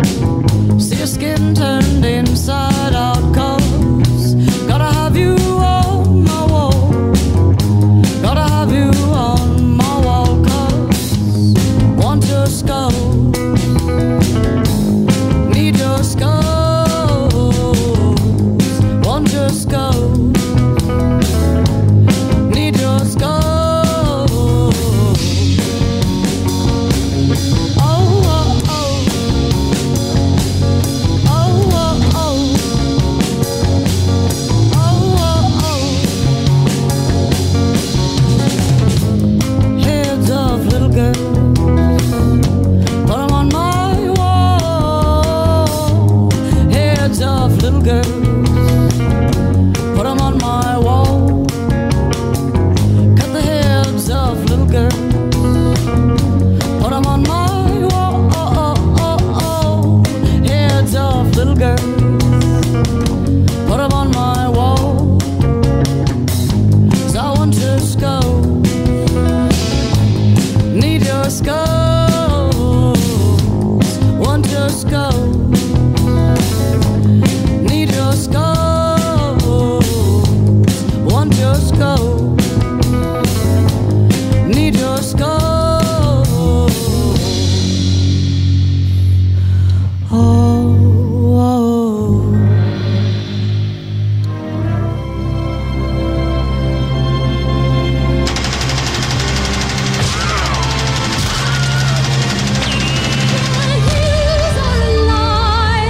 With the sound of music. We now return to Behind the Schemes. starring Booberry, and lavish. Oh, you know I gotta get you up on my wall. This is second half of Behind the Schemes, episode 113. That's right. The Hills were alive with the sound of music at one point. Now it is August 21st, 2022. Now I know what you're thinking, Boo. You already used that gag in an intermission before, and I'll have you know, if you go back and you listen to the time that I've already used something that was very similar but not quite the same, you'll notice that there's actually people screaming in the background of that The Hills Are Alive with the sounds of gunfire. Yeah. It's slightly different. It's different. It's not the same. Mm. That's right. You are joining us here on Behind the Schemes. We're currently live on the No Agenda stream. And my name is Lavish, and I'm here with Sir Booberry.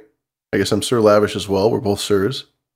And, yeah, nice to see you, No Agenda. Nice to see you. Green Room, of course, always.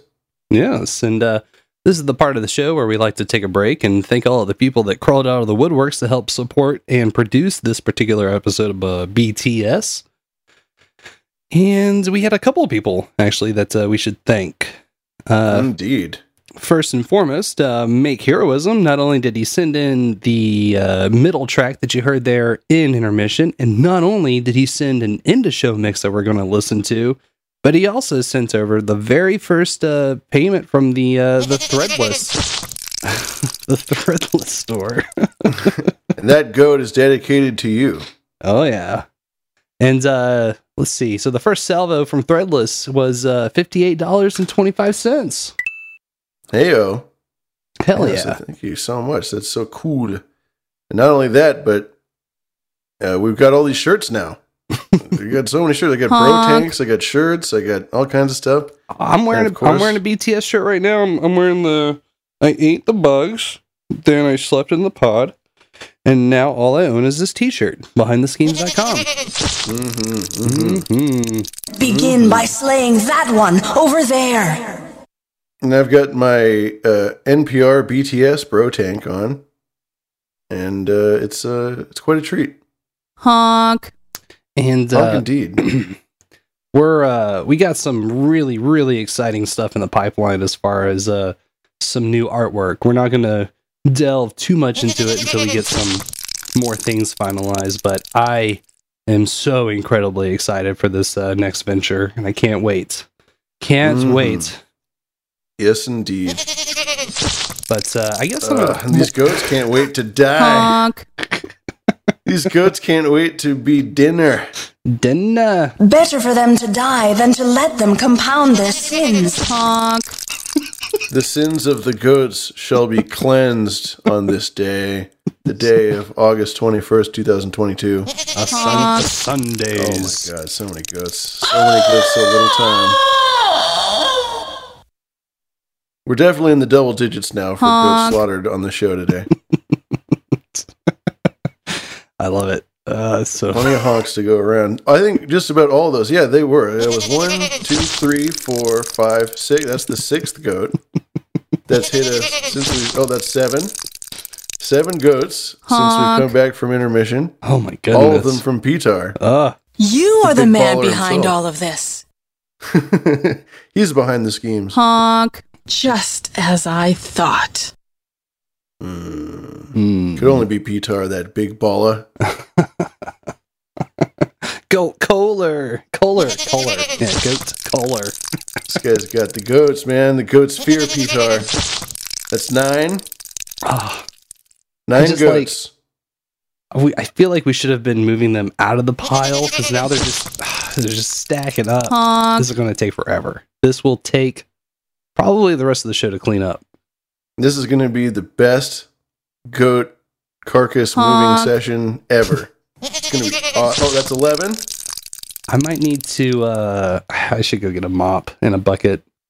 It was a wet ass goat. Let me just relish in the juices a little bit first, and then we'll mop it. That's 12. Just seep in it. I just want it to saturate me. You know. I want to be saturated. I've heard that the blood of sacrificed animals and children is good for celebrity skin. That's what I hear too. And Lavish, I'm sorry to say, but you're a celebrity, bro. That's awful. That's terrible. I hate that. I don't want to be here anymore. I don't like that at all.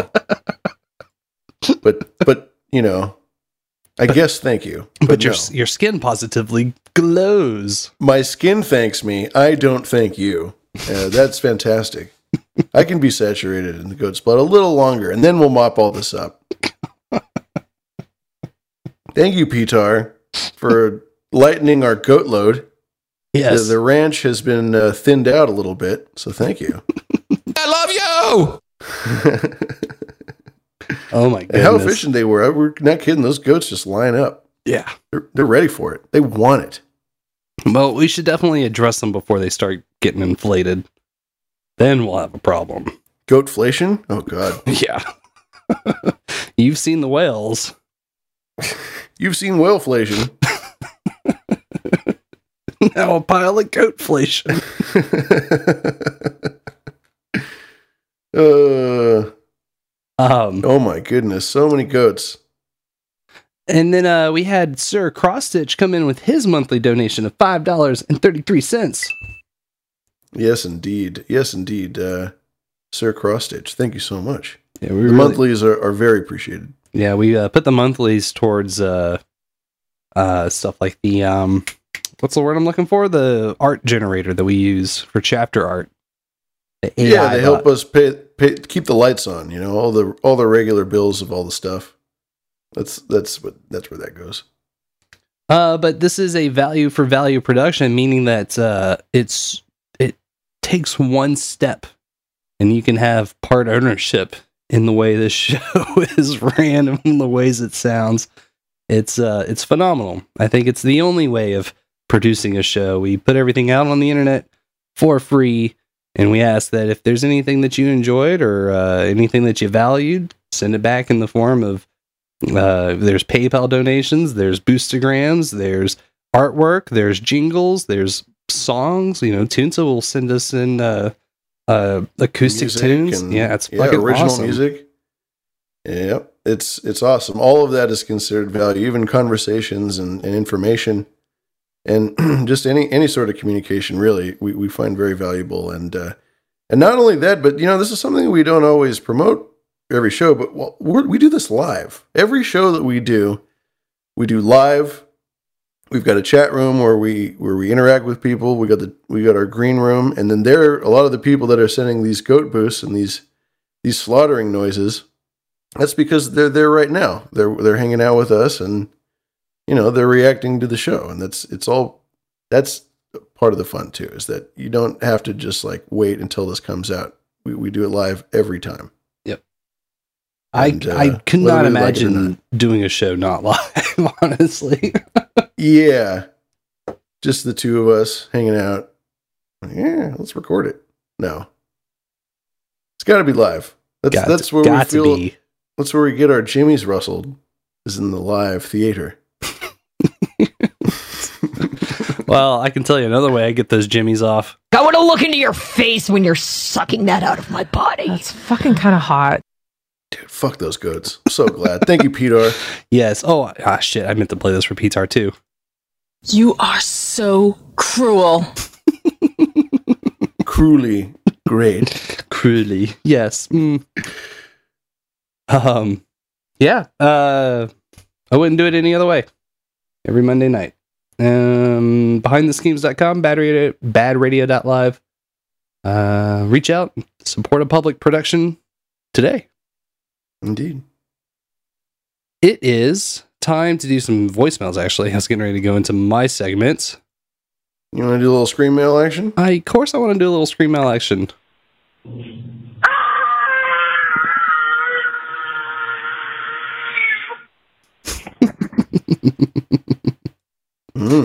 Well, good scream. Caller, all I can say to that is or perhaps. It's like a call and an answer. It's like a, you know, scream siren, I don't know, beacon. Scream beacons. Scream beacons, yeah. Yeah. And then, you know what? We got a couple here. Let's do one more. All right. One more.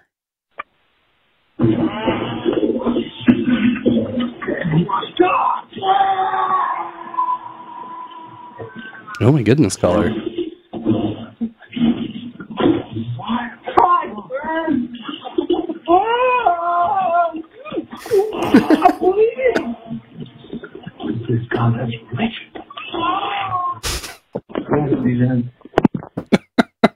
That was a good one. I don't know what was going on necessarily, but it gave me vibes like caller is locked in the boiler room with some sort of deranged masked killer. Perhaps Yeah, a dino. Perhaps there are a lot of them out there. Locked in the boiler room with the dino. Stuff of nightmares. I did catch him say, I think he's with the great modder, Mike Hawk, because he said Mike Hawk's burning. So, wow. I hope he's okay. Yeah. I hope that's not the monkeypox. No. You gotta reach out to us, Mike, if you're doing okay. 612-263-7999. Most indeed. Did you know that it is the 58th anniversary of one of the biggest festivals of all time, Woodstock 69? Nice. Yeah. It's the August 15th to 18th is when the festival took place, all the way back in 1969. Nice. So you're starting to see some articles popping up about the event, and one in particular caught my eye because in this article, and this comes from PLSN.com, which is a big sort of tech theater entertainment magazine, right? Mm-hmm. They had this piece covering Chip Monk. He was the lighting designer for Woodstock, and I'd like to go through it with y'all. Okay. So there was a couple of things that I did not realize. Chip Monk was this guy's name? Yep. So Chip. Nice. And last name Monck. Chipmunk. Cool. Yeah. Which is not his real name. Funny enough. Okay. Well, that's fine. Still good name. So one of the things that I guess I was not aware, because full admittance, I have not seen the entirety of the Woodstock movie. I enjoy most of the bands, but the Flower Child or Flower Power, Love Child, hippie communist songs, like, it's cool. I enjoy it. It's definitely, it has its time, especially in the lexicon of culture here in the States, even though it could be argued that it was probably all just a giant psyop. Yeah, it was definitely taken over at some point. I think around the Beat generation. But yeah, I agree.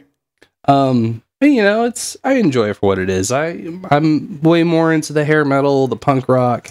So I also subverted. Yeah. Oh yeah. So I haven't seen the documentary. So one of the things I didn't realize is that the entirety of the stage was constructed out of wood. Yes. Which was there, built in the field. And it's just one of those things like, oh yeah, I mean, of course, what else were they going to do? There's no mobile stages that they're just going to drive onto the property and drop. There's no steel structures that they're going to be able to erect out there. I'm not sure if things like concert decking existed at the time where, it's all these big 4x8 heavy duty platforms that coffin lock together. You can just pop them on legs and, then you've built a stage floor that's sturdy. I don't know if they had any of that really.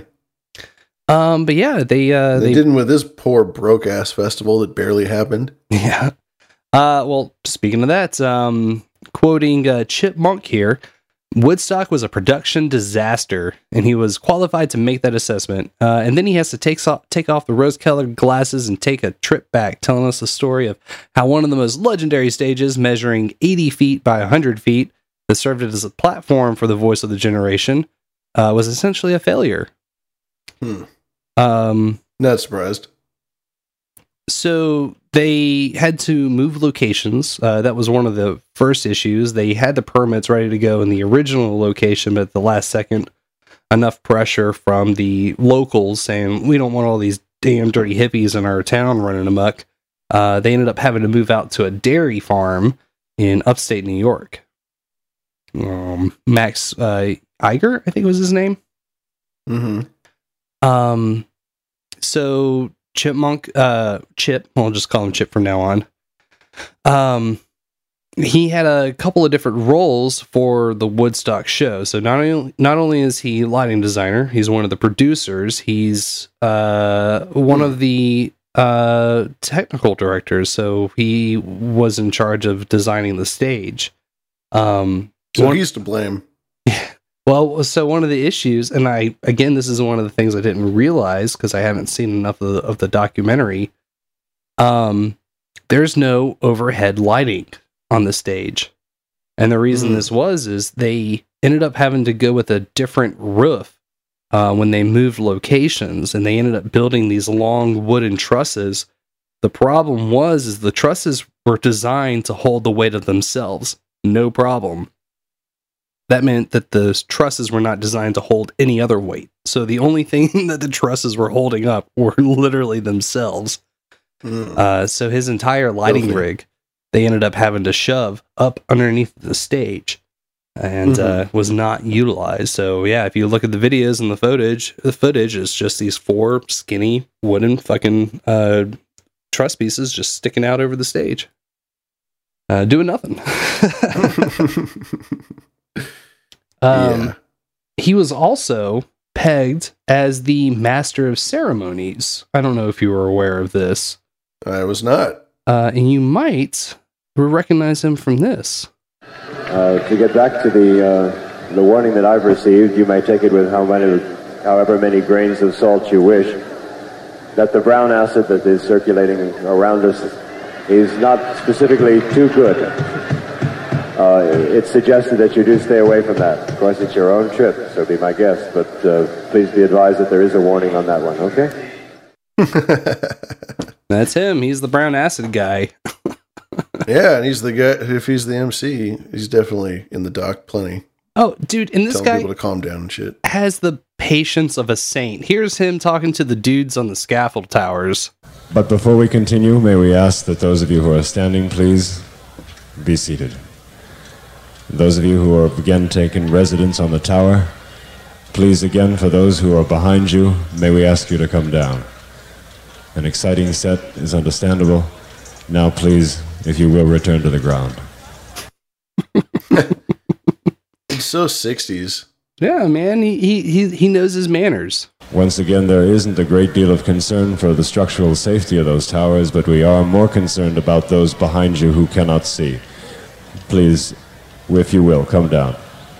Come down. You know, just so gentle. Louis Pitnick. And this video is great. I got it linked in the show notes. It's 16 minutes long, and he's reading out all these show announcements. Or not show announcements, but like people are asking family members who are out there to call home. There's been emergencies. You know, people trying to get people connected that got lost at the festival. It's long. 16 minutes long. It's just him reading off names like call this person, meet this person here. So on and so forth. Interesting. Frank Chazin, go to the information desk or the field behind, please, right away. Those of you still on those towers, I don't really know how to approach you, but if you would be kind enough as to assist those behind you, I think we're all generally here for the same purpose. Please come down. I don't know how to approach you. John and Sally Cooper. Goes back into reading. He goes right back into it. This guy is Zen mode. Man, he is on the road to Zen, and I can. He must be on good acid.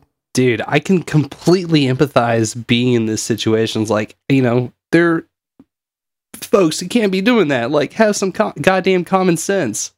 Will the people from Milwaukee 14 Resistance Community go to Mark's car in the press parking lot now? I love this. It always comes as a problem. Could you use your willpower, or whatever we might call it at this time, to aid us in what we're trying to do? There's 7 of you on the scaffolding. We'd like to wait for you now, please. Oh, I love it. And here's my last one of these series, because nothing's working on these assholes. Roger Kunka, please bring the pills for Kevin to center stage at 5:30, please. Carol Masters, come to the medical tent, either the pink or the yellow one up on the hill, immediately, please. Debbie Cohen, come to the medical center, please. As soon as you gentlemen get straight with that scaffolding problem over on the right, we'll continue. You know, all things considered, they were very well behaved. I mean, the people on the scaffolding, yeah, sure, there were a couple dickweeds still on there, but like it amazes me how quiet everybody is, how respectful they seem to be. Yeah, and a lot changed in 30 years, turns out. Yeah. Bully Steed brings up a good point that Woodstock 99, the Woodstock 99 doc has been out. And it's been making its rounds. And 94 and 99, also known as Woodstock 2 and 3, were real shit shows. I mean, not at the infrastructural level, like with your guy with Chipmunk. Like, it's not like, I mean, they built everything, up to code, I believe, and had good lighting and all that. It was the crowds, and it was the mud, and it was the location. That was what was awful. Well, people. I've got a clip. I'm not prepared to get, because I became aware of that 99 documentary. I just did not get a chance to see it, but it's on my list of things to check out here. So I did find my notes here. The original site that they were going to set up the festival was in Wallkill, New York, but they ended up moving it to Max Yasgur's 600-acre dairy farm in Bethel, New York. Excuse me. I'm sorry, I got to correct. It wasn't Bully Steed, it was Widow Garrett. Widow Garrett told me that. My bad. I got to clarify that right away. Oh, and we had a boost come in from Pfeiffer 9393 saying, "Do what thou wilt shall be the whole of the law. Love is the law. Love under will." Indeed, Pfeiffer. Indeed. Well said. So Monk is quoted here in this article. "My major Woodstock error was voting for the wrong stage design. The moment I saw these wooden truss lumbers arriving, I knew my goose was cooked. The load-bearing assessment of the roof, the massive timbers were probably a visual display of strength, but they were of such weight, there was no additional load-bearing capacity of the two support poles. And because of shortening one of the two poles and their unloading and reducing the others to match the roof trim, its elevation for lighting was unfortunately far too low. The design was neat, looked great, but in execution, it never did what it was supposed to do. The greatest disappointment was to end up with a roof that had that was not load bearing. Big mistake. Some more technical information, pieces of information. There were 650 lighting fixtures that he was planning on using. Some old Kegels, some not scoops, but they're like Fresnels, so bigger can. 2,000 watt ellipsoidal lights. Ellipsoidals, that's the long. You'll see them in a lot of theaters where they get the shutters and whatnot. The long ones, yeah. Yeah, the cans. Yeah, we're talking about, just to clarify, the ellipticals are the long ones, and then you're talking about par cans. You were talking about Fresnels, is what you're talking about. Yep. Those have the textured lens. Yeah, it's you'll see that type of lens in like lighthouses and whatnot. It's concentric, it's kind of a wash light. Yeah, concentric rings that are ribbed and that just move in on themselves. Right. See if I can Whereas the ellipticals are more spotty or more focused than that. Yep. These are like a wash fixture. They have a little punch to them, So they'll definitely, like, you can point them and they'll light really good this one specific area and it'll kind of fall off, as opposed to a wash fixture, which is just like, I'm going to spray all this light right here. I lost my notes. A little inside baseball and lighting there, folks. Yeah. So the 650 units at around 20 pounds per fixture, because you get all that heavy metal there. There's no molded plastic or anything. Was about 13,000 pounds, and that's without the cable distribution and rigging, which he would venture to say was about another 3,000 pounds. Most of the fixtures ended up rusting underneath the stage because of the rain. He had pulled his lighting crew from the Fillmore East in New York and found out that their work ethic had much to be desired. Quote, it only got tough when they didn't like to work from dusk till dawn. Because of the 24-hour cycles that they had to be on, getting all the bands in and set up and whatnot. So he ended up having to train a crew of newbies during the event under the deck between the act intros, showing them the basics of lighting. Rough. And again, I feel you, man. I'm right there with you. Yeah. Yeah, people aren't aware. It really was like an around-the-clock festival. And I think the last major bands probably wrapped up at like 2, 3 in the morning, maybe even 4 in the morning. And then they had a rave tent that you could go to and party until the sun came up. Yep. Pretty cool. It's pretty cool stuff. Not man. a rave tent, but you know what I mean. Like, because it wasn't called a rave tent then; it was called something else. Now, an acid tent. Acid tent. So he does get into the fixtures that he was able to use for the show, and it was 12 Super Trooper follow spots. Carbon arc Super Troopers to be exact. And I got some cool fucking clips about that. So hold on to that straw of the Super Troopers. We'll be back to it. I want to hear some of what Chips actually got to say. And this first clip here, he gets into like, how do you just break it into an industry like that? And more often than not, all it takes is just showing up. Marvelous, absolutely great stuff, you know. And I was never pressured or suggested at any time, this might be an interesting field for you. And along the way, she was very chatty and had lots of contacts.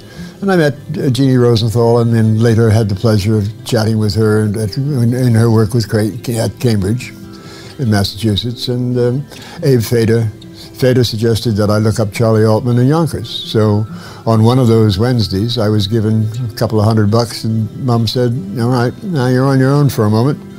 And I think I was 15, 16 in those 2 years. Why don't you take a trip up to Yonkers? They have addresses in the phone book still. We're not so protected yet. And knock on those 3 doors and find out who Charlie is. And I did, and I said, Mr. Altman, I know a little bit about lighting, and and I'd like to work on the benches and hone my skill from the bottom up, knowing exactly how the instrument works, thank you. He said, great, we'll gel those. That's a 902. Put the colors in as that boom is, and make sure the clips are bent over correctly so they don't snag on each other, and just do it right. And he walked out of the garage, and so I finished gelling the 12 or 14 booms and said, when can I come back? He said, anytime you have the time. And that sort of an association allowed me to then get very soon to the fact, when working at the gate, simply all the rental gear that came back that was mildly damaged or something that wasn't in the condition that you could successfully rent again. He said, well, it's pretty easy. There are the parts. They're all around you. All you have to do is buy a new lamp. If the lamp's working and it's come back in that, cradle it, take care of it, take it along with you. So he basically gifted the entire gate 5-year creation of bringing it up to a 450-seater magnificent club. Absolutely lovely.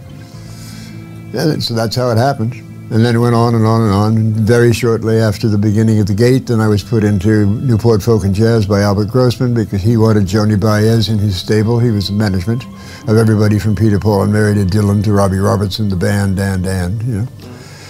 And it just started to snowball and never stopped. The only thing I learned from Woodstock is to make sure that you had 5 contingency plans for every adventure you ever did. Altman Lighting Company, it's a company that still exists to this day. They did a lot of ellipsoidals. You'll find those in a lot of like old theaters, kind of stashed away. They're 6x9s, I think is what they're called. Which is a type of ellipsoidal fixture. They do lots of park hands. You know, they've done all the updated I've seen stuff. Altman before. Yeah, they're an old company.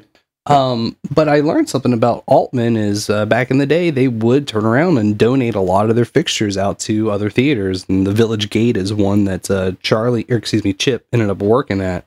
And, you know, it's this nightclub. It's getting all those big acts in New York in the 60s, you know, all that folk scene. I think they had some British artists come through for sure. They lit so many classic icons of the day. But I think some of the best parts of this interview is when he's actually talking about the fixtures themselves at the time. And this is clip 2, Bring Your Own Fire. The only thing I learned from Woodstock is to make sure that you had 5 contingency plans for every adventure you ever did. And since Stones, CSN European and then the Stones for 5 years, and started right after that with Stones 69 US.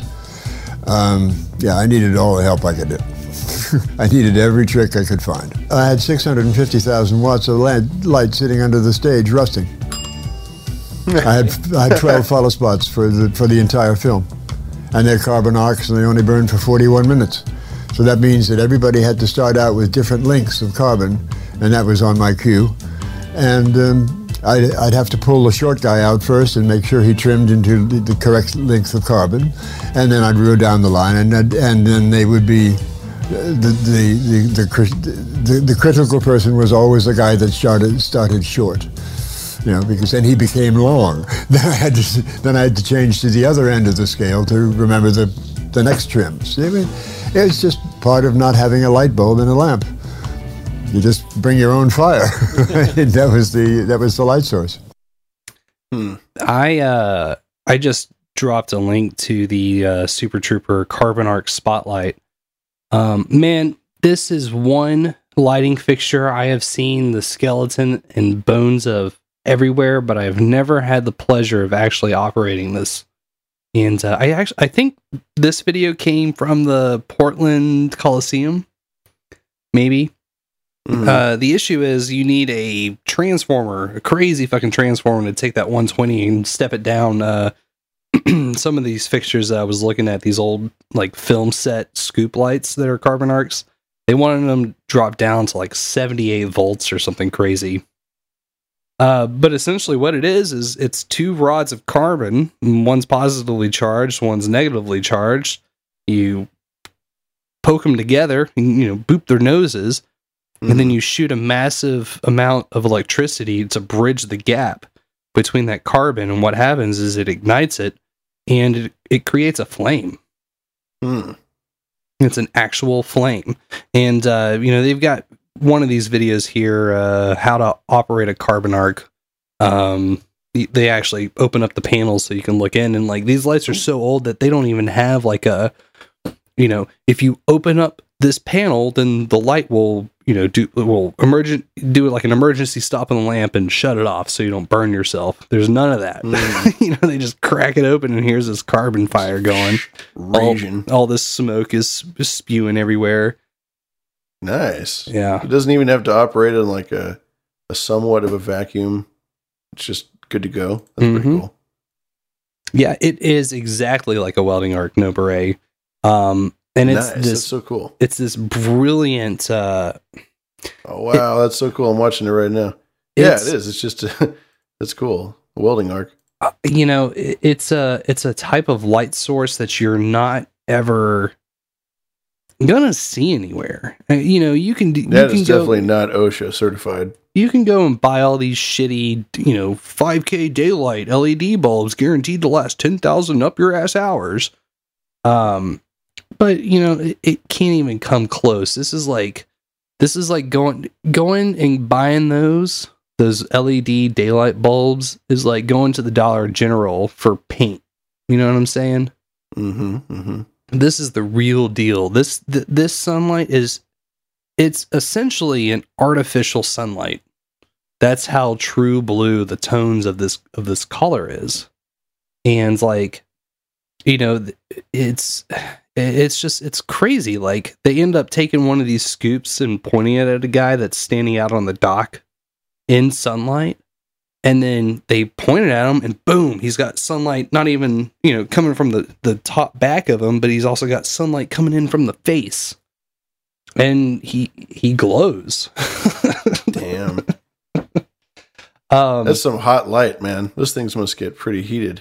Oh yeah, it's they I don't want to spoil like some of the gags that they would used to do on the people, but yeah, and they're very noxious from what I've heard. I've worked with plenty of stagehands over the years that had experience with these, and I mean, you are burning up all this carbon and like sucking it in, and a lot of them used to have like hoods that would suck up all the smoke and whatnot. And in my work box, actually, it came with the work box, but there's this plaque in there that says "use in case of emergency," and what it is 2 carbon rods. Jesus, that's what the carbon rods look like. Nice. And that would plenty of local stagehand would get a kick out of that. It's very it's very good. But yeah, there's so many theaters where even here in Minneapolis at the Orpheum, they've got a couple of these follow spots just junked in the basement. Mm-hmm. You know, you can't. Not only are you going to have to deal with the OSHA violations of making people breathe in these fumes, but I mean, just finding the power and the whole mess. Yeah, and you don't want to ditch them either. You don't want to throw them away. I mean, it's probably easy enough to do that for a lot of people, but for some people who have one, it'd be cool to keep it or hang on to it. Or, I mean, who knows? Maybe you can even sell it down the line as like a collector's item, or maybe it'll gain value back, Yeah, it turns out a lot of floodlights come to find out in like World War I and World War II were these type of fixtures, these carbon arcs. Well, that makes sense. Yeah. So I thought that was pretty neat. So I played shit.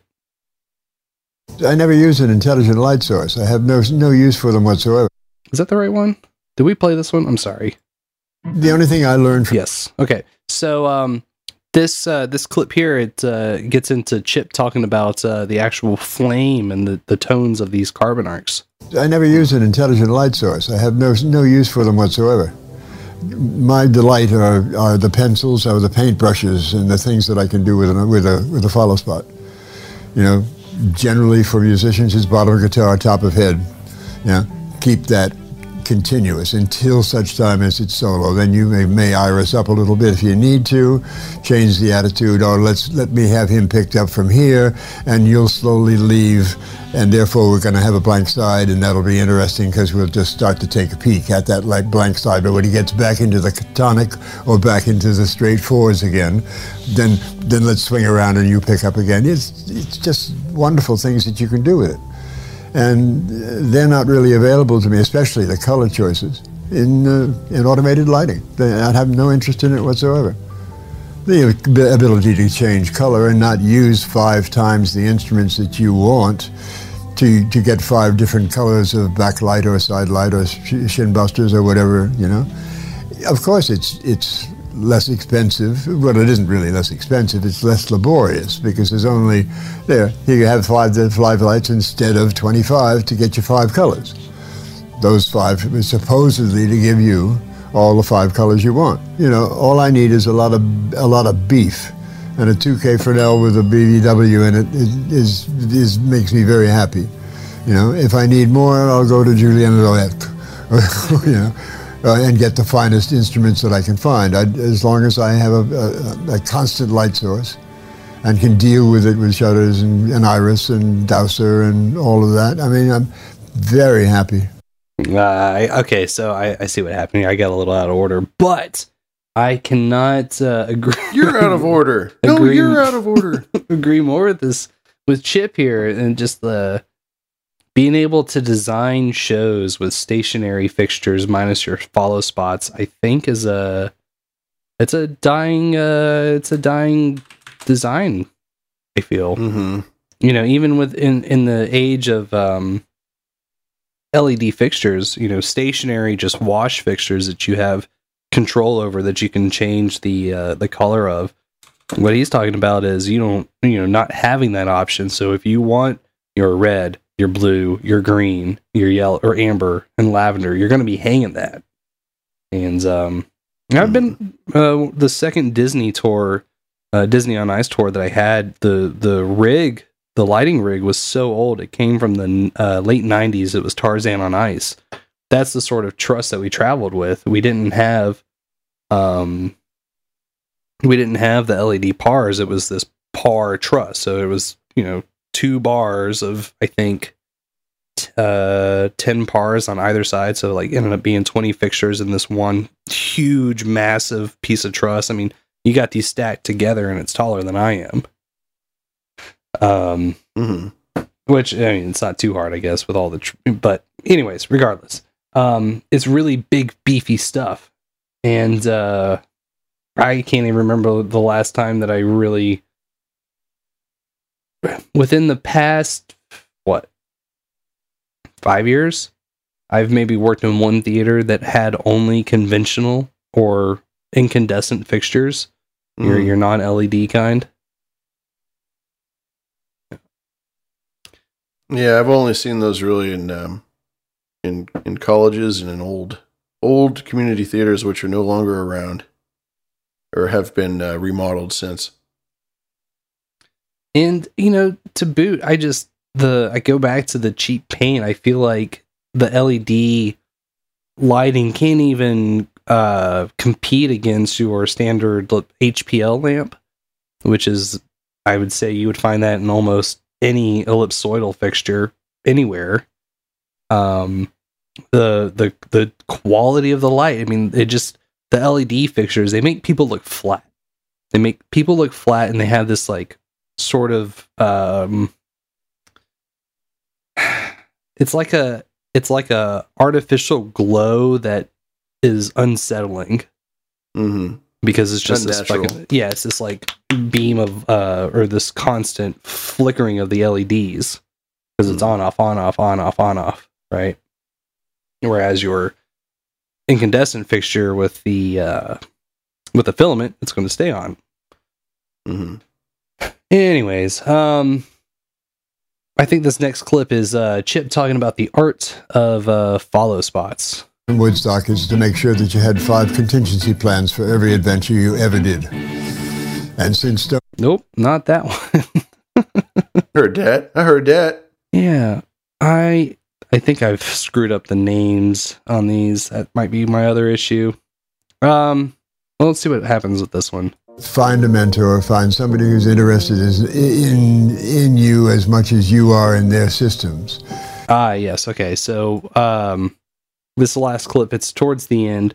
He's getting into more so on that. How does somebody break it into entertainment? But honestly, this is phenomenal life advice for anybody. I think anybody can take this, and if there's a hobby that they're passionate about, a craft, a trade, an art, I think these words are meant for everybody. Find a mentor, find somebody who's interested in you as much as you are in their systems. And don't steal. Just take graciously, accept, what you're given, ask always for more, and be prepared to give the same. Or you can charm anybody if you use your head. And it can be totally legitimate. You don't have to do it on the slide. You don't have to put on your costume for the day and be that person and then change later. Just start giving, and you will receive. Find somebody whom you're impressed with, and they'll tutor you.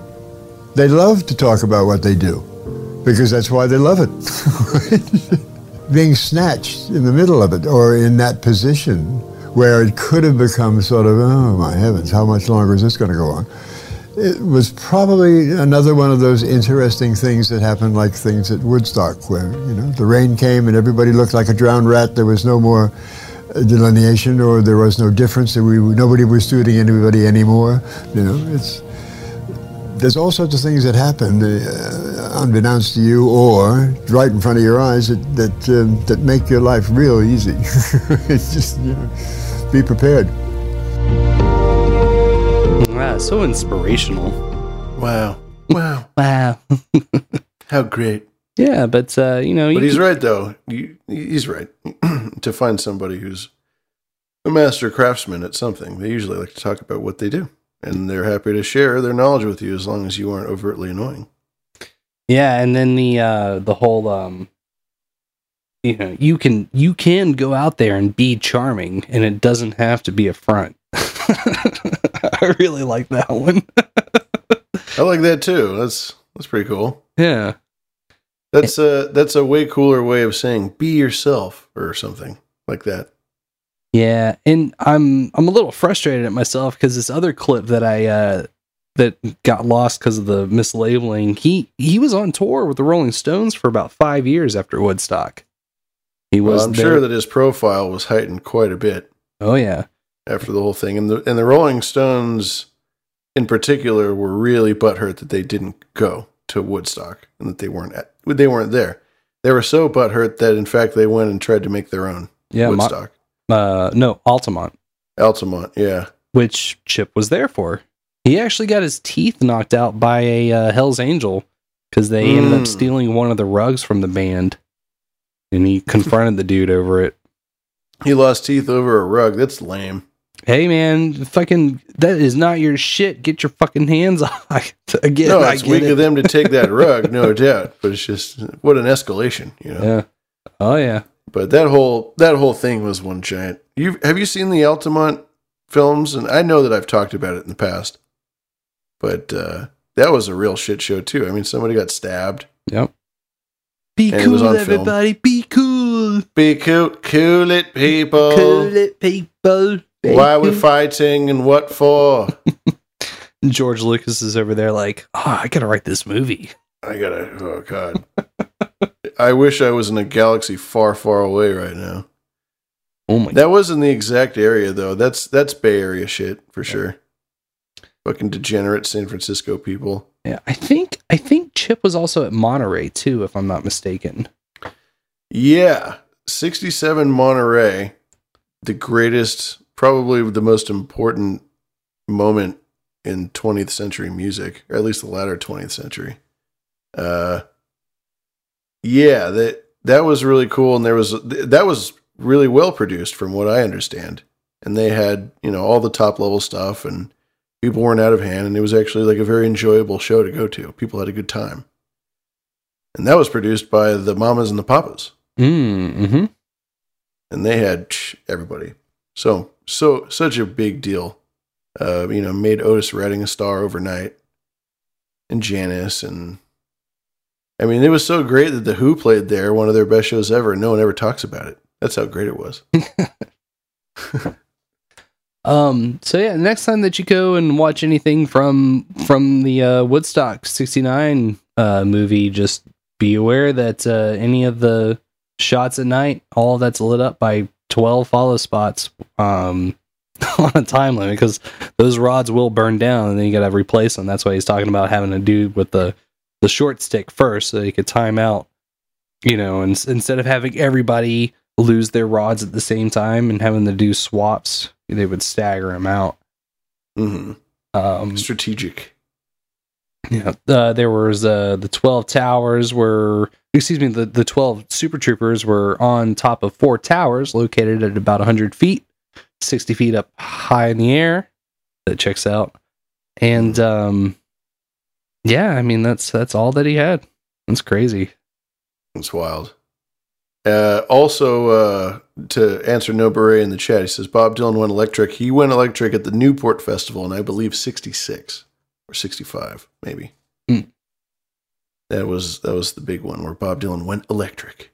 No doubt. But I'm sure that all those guys were involved in all that too. This guy is an interesting character in the history of rock. This Chip Monk fella. You've piqued my interest in him. I'm gonna have to do a look into this guy's life. Yeah, and I've barely even scratched the surface of this PLSN article. I mean, there's so much that they talk about. I mean, there was a turntable at Woodstock I had no idea about. Ended up not working, Yeah. They just had the worst infrastructure at that show. Yeah. No electrical, shitty set design, as he said. Epic. They also talk about the comm cables being locked up and dried up in the mud, and they speculate that the comm cables are still buried out in the field out there. Oh, I believe it. They got pictures of when the rains hit, and it was just muddy as hell. People were just wrestling out there in the mud. It was over. There's no point in having any. Yeah, it was great. It was a real shit show. Yeah, and they Chip also talks about more on how he uses the spotlights as paintbrushes, which I have this love-hate relationship with spotlights. I think if you have good operators and you have a good set of cues that makes sense, and it's not just fucking throw it open, big as you can get, bright as you can get, just follow them around, fuck off. I think with a lot of, with the right effort put into it, you can do some really, really nice looking scenes.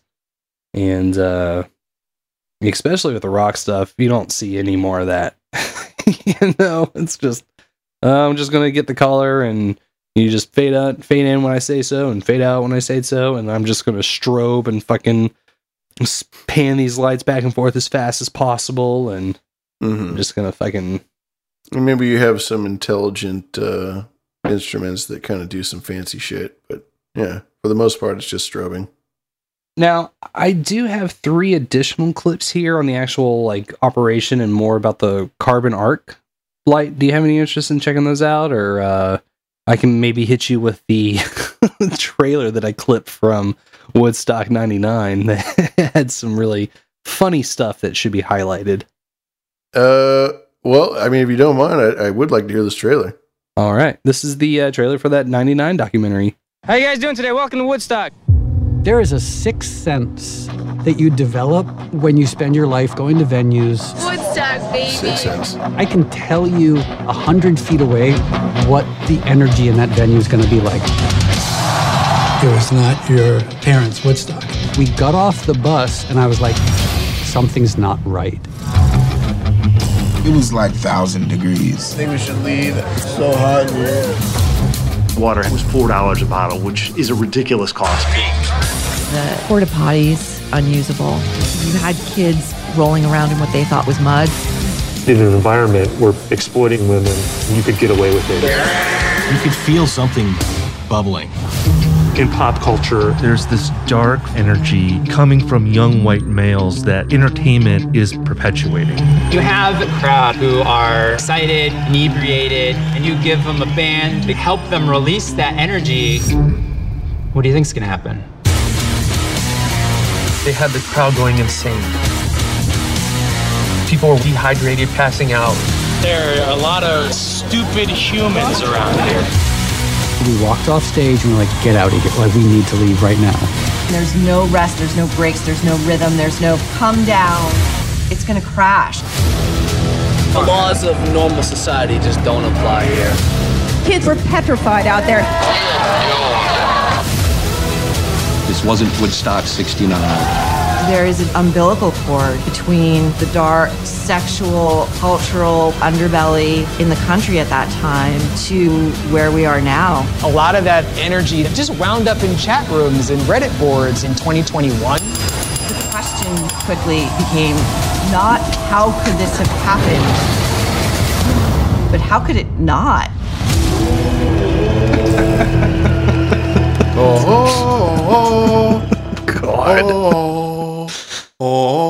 And meanwhile, the participants of Woodstock 99 are like, what the fuck is a Reddit? What the fuck is the internet? Ugh, Jesus. I got a theory about 99 Woodstock. I've seen some part. I haven't seen the whole thing. I've seen parts. I really think that it existed in the era of Fight Club. You know what I'm saying? Yeah. Fight Club, I think, would just come out.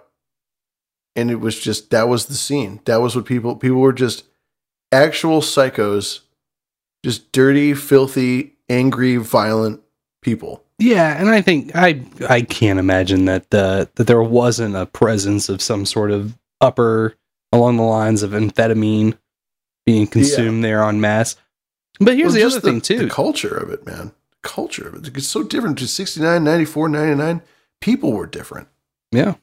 But you gotta understand too, is like, yeah, you got the meme of they were charging $4 for a bottle of water, and you got the meme where you had to walk a mile and a half to get the free water. You got the meme of, well, someone got pissed off, and after waiting for upwards of 4 hours to get water, they ended up cracking a main, one of the main water pipes, flooding out the porta-johns. So all of the footage that you see of people, let me tell you something. Woodstock 99 took place on an airfield. You know what's not in an airfield? Dirt. So where did all that mud come from? You ever wonder that? It was the porta-johns that got flooded. That is the mud that you see in Woodstock 99. So like, these people are dehydrated. They've been drinking, been partying their faces off. There's no shade anywhere in this airfield. It's hot as shit. Yeah. Food and they're is swimming scarce. in shit. Swimming in shit. And then finally Fred Durst rolls up on stage and like it turns out Limp Ruins Bizkit everything. Fred Durst was the catalyst that actually turned this into a tragedy. And you know, I empathize with him because, you know, he's just a fucking musician who's hyped up. You know, I don't know if he's being told about all of the, you know, the shitty situations of the event, right? Well, you should know. I mean, everybody knew they were there. You should see the footage of him, man. He is a piece of shit. That guy sucks, dude. Okay, so he is all right. So I'll play devil's advocate. We'll say that he didn't know. We'll say that he was, you know, backstage and was right, because you know he's, you know, backstage. He's not having to go out and find $4 bottles of water. He's got catering for that. Right. You know, he's got porta johns that are not flooded, so he doesn't have to walk through the shit pit to go do his business. He just comes out there. They get that fucking song, you know, break stuff. Give me something to break. Like, I mean, yeah, it's all cock rock.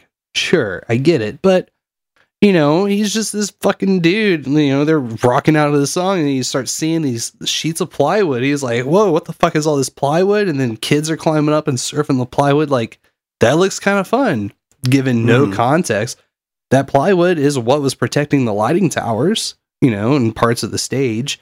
So that, yes, was the starting of the dismantling.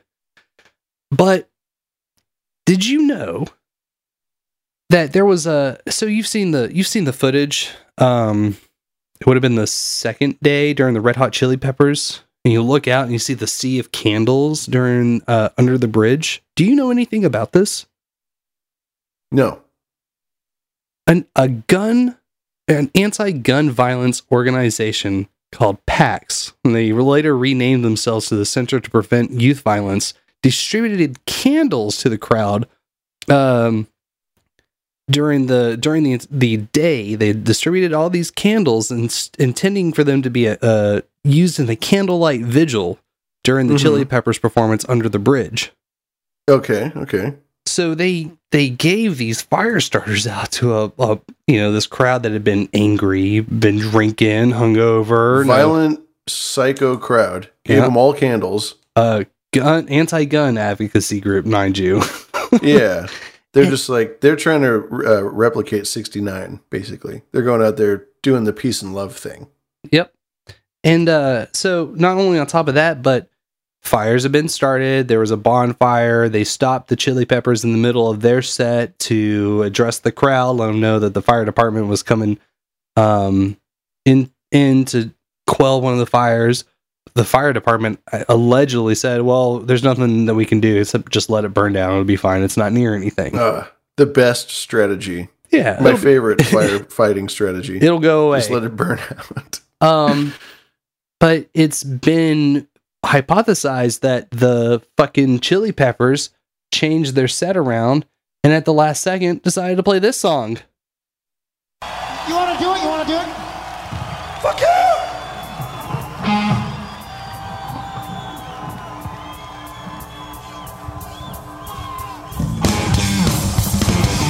Oh no.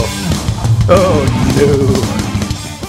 So you heard that at the beginning? It's fully asking, are you sure you want to do it? Are you sure you want to do it? Are you sure you want to do it? And Kiedis is like,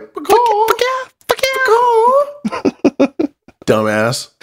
Yeah, and then at the end of this video, they fucking they're playing, and then they're not playing, and then they're off the stage. So, you know, like you wanna talk about who's really egging who on here in this regards. Yeah, there aren't a lot of good guys in this situation. And they knew that because they had commented on the fires, they were like, oh, well, it looks like apocalypse now out there. You know, like they're looking at it like a shit-strewn war zone. I'm like, yeah, let's do it. Let's go for it. Fuck it. Fuck yeah. But that's the fucking that is the mentality at this time. It was just like, yeah, burn it all down. Yeah, burn it all down. And then they burned it down.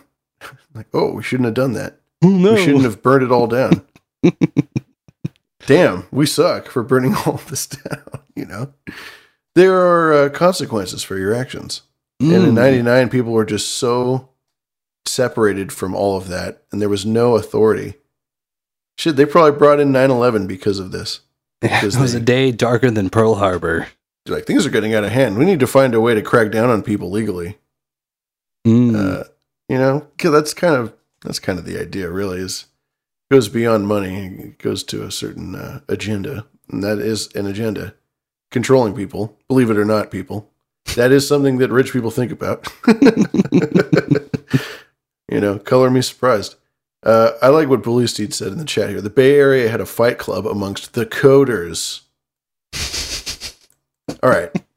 I'm going to just say a quick thing on this. This is genius. I think that because Fight Club's all about, you know, you're a white collar guy. You work in an office. You do this work all day long, and it's so rough, and you hate your bosses, and you hate what you do, and you got to deal with all this stuff. And you leave, and you go to the bar, and you just have so much pent up anger and energy, and there's a masculinity there, you know, and you need to get this let out. And all of these coders, and this has been a running theme in Bay Area and Silicon Valley for a long time. You've got these guys who grew up, you know, being nerds and being weak or being antisocial or being awkward. And they get to this. Well, incels are just like, you know, they're just like nice, quiet people that, you know, don't end up on top a lot of the time because they're mellow or they're antisocial, whatever. These aren't people that are used to being in like an alpha male type of fucking setting where they're like doing shit, beating people up. You know, that's what Fight Club is all about. You take these guys that don't have that outlet. It's not that they don't have it in them. It's just that there's no way for you to express that in a way that's, you know, people would say is constructive or you know, politically correct. You're not allowed to go out and show this violent masculinity in public. But that thing exists inside of you, and you have to have that outlet some way. And so it really doesn't surprise me that all these office guys and all these guys that spend all day coding, you know, after work, they'd go and get drunk and probably do some pretty crazy shit because they had money now. And that was the other thing, you know, you don't have this power, but then when you get money, then you do get power. You get a very certain kind of power. And it doesn't matter how socially awkward you are, how, you know, fucking weird you are, how unlikable you are, Bill Gates. As long as you have money, then you have this thing and you can go around and start doing this shit. Yeah. And I think that the sex trafficking is part of that too. You know, I think that it all ties into this sort of, you try to, you know, these eyes wide shut parties. You're doing something that is a very real human thing that doesn't get that outlet otherwise. And you have to do it behind closed doors. And at Woodstock 99 and Woodstock, yeah, that sort of thing shows itself. You know, a lot of sexual assault. I think that was really the thing at Woodstock 99 was just too many people got assaulted and taken advantage of. I mean, women were just, it wasn't good, dude. Something had to give, and it had to never happen again. Anyway, rant over. Yeah. I'm going to go see it. I'm going to go see it. Or not go see it. I will go seek it out, check it out, see what they got to say. I got a kick that, of course, it ties directly into 2021 and chat boards and, chat rooms and image boards and direct correlation. And there's a lot of photos and footage, and yeah, YouTube is ripe with all that footage. I like what Bully Steed says too. They would fight with an HP copier or a keyboard as weapons at the Silicon Valley Fight Club. Silicon Valley Thunderdome. That's right. They would dress up as office gladiators. Oh boy. Hold my glasses. How about a screen mail? Let's do it. Hit me with a screen mail. Hey, BTS, quick question. Yeah. If there were an earthquake on Mars, Is it still called an earthquake? Oh, the scream. Not Mars! No! Caller, it would be called a fake quake because Mars, like space, is fake and gay. Fake. Pretty gay. Science is settled. The news is in. The CDC agrees Mars is fake. We'll be sending Feedbot drones to neutralize target. Neutralize account. That sounds a little more PC. Reallocate materials. Carbon credits. Reallocate carbon credits. Yeah. It's just a friendly reallocation, neighbor.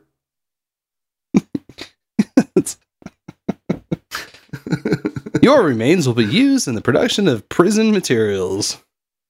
You will either build the thing or you will be the thing that it's made out of. But who's buying the thing? The ultimate question. Damn straight, son. I think that's a fucking excellent note to end the show on. Who is the buyer? Who is the buyer?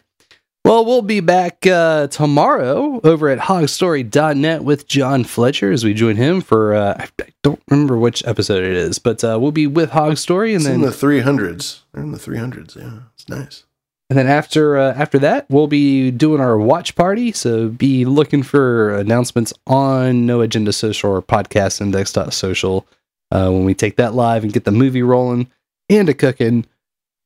There was... And if you want to get involved in that and you aren't on any of those things either, you can always go to our website at behindtheschemes.com, 3's for E's and Schemes, and you can get into the chat room with the Kiwi link, and that's the easiest way to kind of just crack into this sort of this no agenda, I don't know what you'd call it. All these other things that are going on outside of Twitter, a cesspool. That's what I was going to say. Yeah, it is a cesspool, and that's where you'll find all the links to what we're doing. Yeah, we'll be there tomorrow. Yeah. And just to do a little station ID, you've been listening to Behind the Schemes, which is a show that, we do every Monday night. Honk. My name's Lavish, this is Booberry, and we're on the No Agenda stream right now. Oh, we should probably hit these couple of boostagrams. We had the last one was from Petar 6666. He had to get one last goat in. One last goat in there. And then we had another one from Pfeiffer 198 saying Booberry working Woodstock would have been ... epic. Epic. Hell yeah. It'd be interesting, man. I'd probably be a lot more cut. I'd have nice pecs with just the right amount of chest hair, some sort of handlebar, like not a mullet per se, but like it's there. The fucking shoulder length mullet. Yeah, and a dirty stash. Yeah, dirty stash, glasses, aviators specifically, brown boots, very light denim pants, freshly frayed from working hard. Of course, real wear and tear, not that fake shit you buy. A lot of necklaces. And, hand painted patches and, 20 pounds underweight. Because everybody was back then. Yeah, no doubt. That was the thing. Everyone was just malnourished back then. Jesus. You're out there in the middle of a field. You're like, in the last 3 days, I've eaten some jerky and smoked, 10 packs of cigarettes. That's what I'm going on. Yeah, that checks out. That sounds accurate, actually. And coffee every now and again. And coffee, yep. The caffeine and nicotine. There was one last website, behindtheschemes.threadless.com. That's the website Make Heroism and Mary Kate Ultra are running through for us, and they got a couple of shirts that are going to be disappearing here pretty soon. So if you want to get the a good boy, which is the Hunter Jackson shirt, Hunter Biden shirt, you should go check that out. That's right. These first editions, they're not going to last, And we got shirts now. Check them out. They're really great. They're really great. And I want to thank Make Heroism and MK Ultra again for doing that for us. That's so kind and indicative of this fantastic value for value model that we operate on. It's why we can have no ads, no advertisers, no corporate sponsorship of any kind, and we can say whatever we want whenever we want, and that's why. And we don't have to do lame reads, which is the most important thing. I concur. Woo! Yeah. Man, thank you again to Sir Bemrose for hooking us up with this slot. Always. Doing the show in the daylight feels a little weird, but it's always fun. I know, we're one of those late night shows usually, but... late night. Yeah, it's nice to get in the middle. And thanks Sir Bemrose. He also gave us an LC, he gave us some love, so thank you.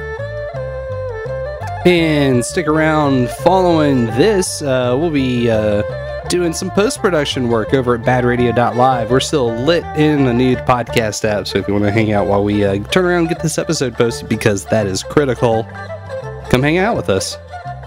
Indeed. We will be departing this stream, the No Agenda stream, and returning you to your regular broadcasting scheduling. And we do have that into show mix from Make Heroism. I'm gonna kick your ass. It'll be good. Yeah. Yeah. Fuck yeah. Fuck yeah. And fuck yeah till next time. I've been Booberry, Black Knight of the Mothman. Yes. And I have been Lavish.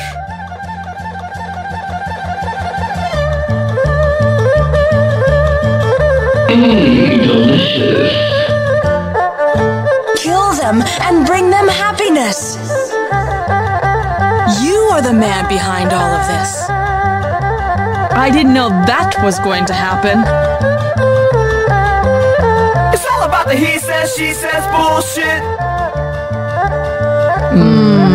I bet your pussy looked really good where they pulled that dead baby out of it. So there's still plenty of new spooks to be had. And if you can't see the light, then it's not there. You must stop this now. I'll suck you dry.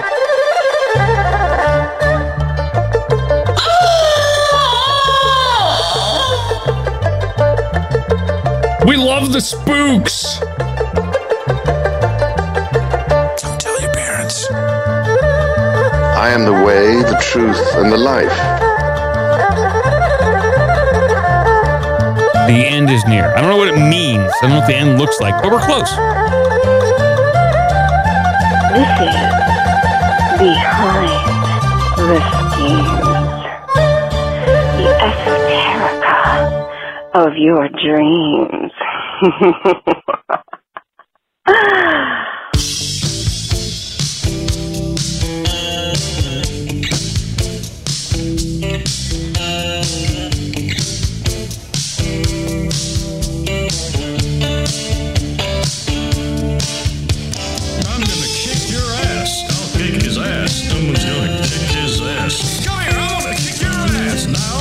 Authority to kick your ass. Maybe I ought to tie that long hair on your head to the short hair on your ass and kick you down the street. You two take turns kicking each other's asses. And the second I see some ass, I'm kicking it. For your next trick, why don't I kick your ass? Because I want to know whose ass to kick. I'm going to kick your ass, or I'll step over this hedge and kick your ass. And it'll match your ass while I'm done kicking it. You thief, I'll kick your ass. I'll kick your ass. I tell you what, let us go now. I promise I won't kick your ass later. I'm gonna kick your ass. I'm gonna have to kick your ass. I'm gonna kick your asses. You're next. I'm kicking your ass through that thing. You give that back before I kick your ass. Take off that crown. I'm kicking your ass. Trust me, getting your ass kicked isn't gonna make you feel any better. Or you'll kick his ass. Would a prepubescent girl be able to kick your ass?